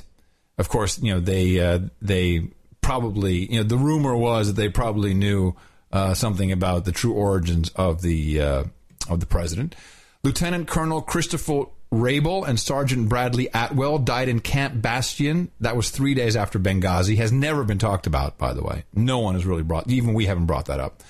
Mohammed Bakhti, this is the Tunisian guy that they had to get rid of because, of course, Tunisia helped set up the fake kidnapping that went wrong. Jeff Joe Black, found dead on hiking trail from blunt force trauma to the head. He's the Chicago activist who claimed that Rahm Emanuel was put into place in Chicago to oversee a coming false flag event. Larry Bland and Nate Spencer, two members of the Trinity Church, murdered at the same time. Andrew Breitbart, well, of course. Steve Bridges, remember this guy? The impersonator who offended President Obama? Remember the guy who did Bush? Yeah, he did Obama. And then did Obama, and then he died? I don't remember him dying. Yeah, we talked about it. We must have talked about it, but geez, I forgot about that. This is August 2011. Yeah, the guy does an impression of Obama. No wonder none of these impressionists do Obama. Yeah. Well, what happened to that guy? He's dead. The best impression was this guy. Well, what happened? He's dead. Yeah, murdered by. He won't do that impression. And he died by anaphylaxis. It's just like eating a bad peanut essentially, and being allergic. It's shellfish poisoning. Some different ways of doing it. Robin Copeland, former Energy Department official who took part in several significant disarmament programs, died suddenly. People always die with heart attacks or some weird thing. All very young. Yeah, prussic acid. Mm-hmm. Michael Cormier, forensic technician. He's the guy who was the coroner on Breitbart. Remember that guy died? Remember that? Yeah. Madeleine Payne Dunham, Obama's grandmother, died 2 days before the general election. He flew out to see her for 1 hour alone. No records. Cremated immediately. Ashes dispersed. That's kind of crude. Beverly Eckert, the Continental Flight victim. She was a 9/11 widow who was making a lot of noise. Remember her? Yeah, oh yeah. Of course, Extortion 17, that is the Chinook helicopter, call sign Extortion 17, shot down while transporting the Navy SEALs. Right. Mm-hmm. Yeah, we found that to be suspicious. Yeah. Bill Gwatney, close friend of Bill and Hillary Clinton, a Clinton superdelegate, was fatally shot in 2008. Shooter had a Post-it note with a mystery phone number. I'm not quite sure why that was linked to Obama. Lieutenant Quarius Harris Jr., key witness in federal probe into passport information stolen from the State Department. Oh, remember that? That's also Hillary. Yeah, but what's interesting, Obama's passport breach, unanswered questions. Harris worked for a security firm run by John Brennan, later to be a terrorism advisor to Obama, listed as detailed in YouTube video, blah, blah, was an employee of John Brennan when murdered, and Brennan, of course, is now head of the CIA. Andy P. Hart, Guantanamo attorney, assigned to defend Mohammed Rahim al-Afghani, and he died. Michael Hastings is in here. Hazem Benghazi attack suspect dies in Cairo shootout. Stephanie Tubbs Jones, she's the one that crashed her car in the garage. Remember that? Some of these are ludicrous. Yeah. David Koshman murdered in Chicago Rush Street brawl by a nephew of Mayor Daley and White House Chief of Staff Bill Daley. The Krim children. Oh yeah, that was the writer. No, wait a minute. Yeah, CNBC's exec children. That's right. Nanny stabbed herself upon mother's arrival. Kamkwata, we know who that is. That was the guy who told people about the weird Obama ritual going on at the National Assembly. What do you call it? His name was Kamkwat? Kamkwata. And he wound up dead. Yeah, I remember that vaguely. Chris Kyle, of course, American sniper. We know him. Got no props, even though he was a prominent SEAL. Yep. Yep, he just died. Marco McMillan, Mississippi's first gay mayoral candidate, 34, beaten and burned. Body dumped out on the riverbank. Stephanie Moses, NYPD sergeant photographed with Obama at 9/11 ceremony, found dead in apparent suicide. And that's all. This is a pretty good document. I mean, the list goes on and on and on and on and on.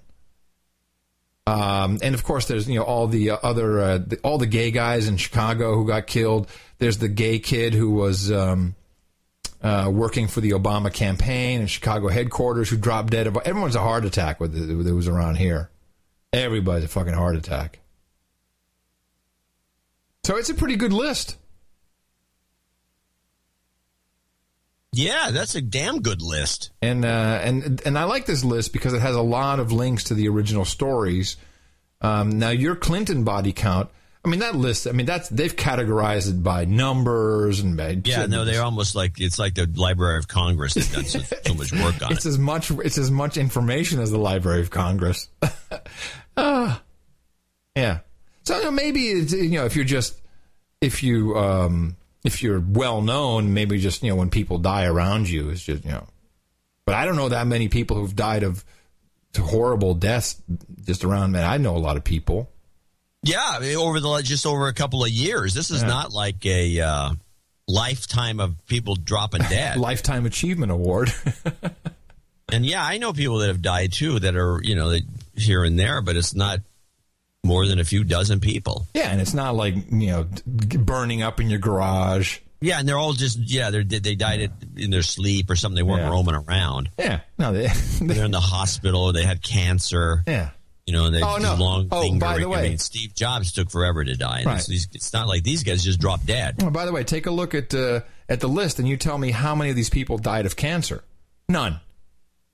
Right, which is very suspicious. Mm-hmm. Almost everyone I know most of them actually have died from cancer. So on Tuesday, it will be a very, very big day, and I'll be paying a lot of attention and working very, very hard on everybody's behalf, so you don't have to, and that means mainly there will be documents to read, lots of documents, and I can already tell you what it's going to be. We will be shutting down the coal plants. with new regulation or rules or law of rule or whatever it is. And the president has done a little promo video, which he has on the whitehouse.gov. That America would respond to the growing threat of climate change for the sake of our children and future generations. This Tuesday at Georgetown University, I'll lay out my vision for where I believe we need to go. A national plan to reduce carbon pollution, prepare our country for the impacts of climate change, and lead global efforts to fight it. This is a serious challenge, but it's one uniquely suited to America's strengths. Now, I want to say something about this video. The music track is very loud, and I tried to sound hound it, and it sounds like a Jay-Z track who stole it from Prince. I mean, it sounds like Diamonds and Pearls is what it sounds like. But it has kind of that Jay-Z vibe to it, kind of like in New York. But why does he have to have this whole stylized thing and the music? And of course, again, we're seeing waves crashing up against the Jersey Shore. And he didn't put polar bears in this time, but so Tuesday, don't miss it, Tuesday. We'll need scientists to design new fuels and farmers to grow them. We'll design new fuels and tell you how farmers can grow them. Nice. Engineers to devise new sources of energy and businesses to make and sell them. We'll need workers to build the foundation for a clean energy economy. And we'll need all of our citizens to do our part to preserve God's creation for future generations. Our forests and waterways, our croplands, and snow-capped peaks. There's no single step that can reverse the effects of climate change. But when it comes to the world we leave our children, we owe it to them to do what we can. So I hope you'll share this message with your friends, because this is a challenge that affects everyone, and we all have a stake in solving it together. I hope to see you Tuesday. Thanks. Call me Diamonds and Pearls. That's kind of a creepy weird thing. Isn't that it? music stinks, by the way.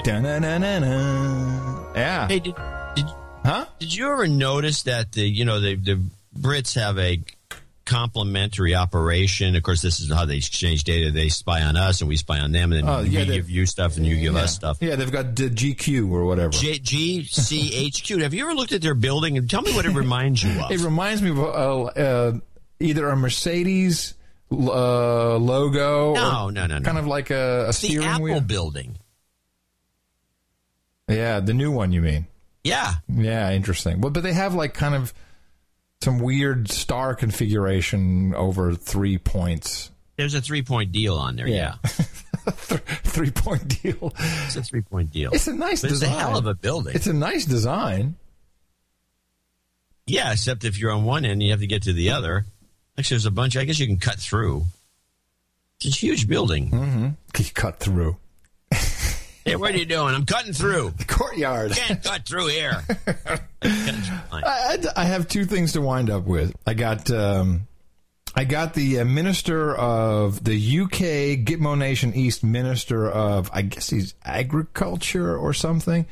And you know that the European Union is against genetically modified crops. They say they are, but there's all kinds of evidence that they're not. Yeah, this would be one of them. So they've got a field where they're testing some stuff. And this is a whole report, and I just got a little clip of it because I thought that was kind of funny. The guy's clearly trying to sway our opinion of genetically modified foods and crops. Control. The Environment Secretary wants to rehabilitate GM technology. It'll help to feed the world's billions, he says, and put the UK at the forefront of an agricultural and economic revolution. In very large parts of the world, this isn't some strange, spooky innovation being led by funny professors with spiky hair and flapping coats. This is an absolute standard part of everyday life. No, I think it is done by... It's very funny. I was like, okay. And I want to say hello to our friends in Australia, who a lot of them listen, a lot of them support the show. A lot of them had said, thank you so much for recognizing that we actually kind of really do hate it when you talk about Australia and you do a stupid, lame-ass Australian accent. I think I got confirmation that is quite annoying to them, so I'm not going to do it. I will, however, play this bit which is a piece of news which is all about the pedo bear down under. Well, New South Wales police have admitted shredding all documents of the force's involvement with a key Catholic church body set up to deal with sex abuse cases. The sex crime squad officer on the church body destroyed all her documents after each meeting. The top-level group, established by the church's bishops, met monthly with a senior police woman for at least 3 hours over many years. After being contacted by Lateline, the New South Wales Police Minister Mike Gallagher has now demanded an urgent briefing from his police commissioner. And the former Director of Public Prosecutions in New South Wales has described the police actions as destroying evidence. Yeah. You think? The public person does that, the next thing you know, they're into the slammer. Yeah. So let me see. You had a meeting and like, oh man, oh damn, we got some problems here. We got these bishops and the sodomizing kids and good meeting. All right, everybody. All right. Who's shredding today? Good meeting. Well, I have one last clip from the...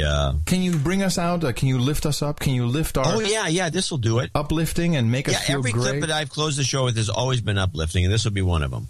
This is again the caucus. They were talking to the helpers of the congressman, and this is from the ACLU woman, and she's ACLU is always uplifting. This is the American Civil Liberties Union. Yes, it's a group of lawyers that sues everybody every time anybody's liberties are violated, no matter who they are. Right. And this is the clip called "Good One" from the ACLU. So far, Congress has allowed the intelligence committees to do secret oversight of secret programs allowed under secret court orders, and it has led to the collection of every American's phone calls. This cannot continue. We need to pull this information out into the public sphere so the rank-and-file members can understand what they've authorized, so the public can understand how the government spies on them, and people can make an informed decision about whether these programs should continue. But secret oversight is not working, and from the information that's been leaked over the last couple of weeks, it's pretty clear that some of this information has unnecessarily been kept secret, and that your bosses, with your advice, need to make some very strong decisions here about what's appropriate. Yeah, sounds like there's a lot of secret things going on. Secret? It's a secret. I thought this was the most transparent administration in the history of the universe. My goodness. All right, everybody, that's going to have to do it. We need to move on with things. Got to produce this show. Dare I ask if you're going to go up north today, John? Are you going up north? No. I've got some. You got some stuff to do. Looks like there will be a No Agenda producer update on the stream, so all of y'all can stay tuned for that. That's funny, actually. I got an email from the White House. Did you get the email from the White House? I get a lot of emails from the White House. You might as well read yours. Well, it was just funny the way it opened. This is from some woman. You always want $5 for some reason. Well, this is about the nonpartisan experts who estimate the financial. This is about the immigration bill. But it starts off with "Hi all." And I'm like, oh my God. Hi all. Yes. That's what it is. Hi all. Hi all. Yeah. Hi all. Hi all. Hi all. Hi all. Hi all. Hi all. Hi all. Hi all. Hi all. Yeah, no, exactly. That's exactly what it is. I can't believe she actually said hi all. I mean, wow. Hi all. Well, hi all to you, everybody. And thank you very much for being with us. Remember, Dvorak.org/NA is where you can support the program so we can bring you more of this. And we look forward to doing that. Exactly that. Coming to you from the capital of the Drone Star State in the morning, everybody. My name is Adam Curry.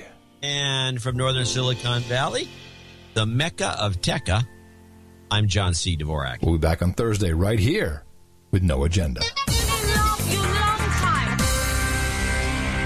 If you wake up with the blues, trying to fill your day with news, there's one thing you must remember: No Agenda in the morning. For a healthy, balanced news diet, try NoAgendaShow.com.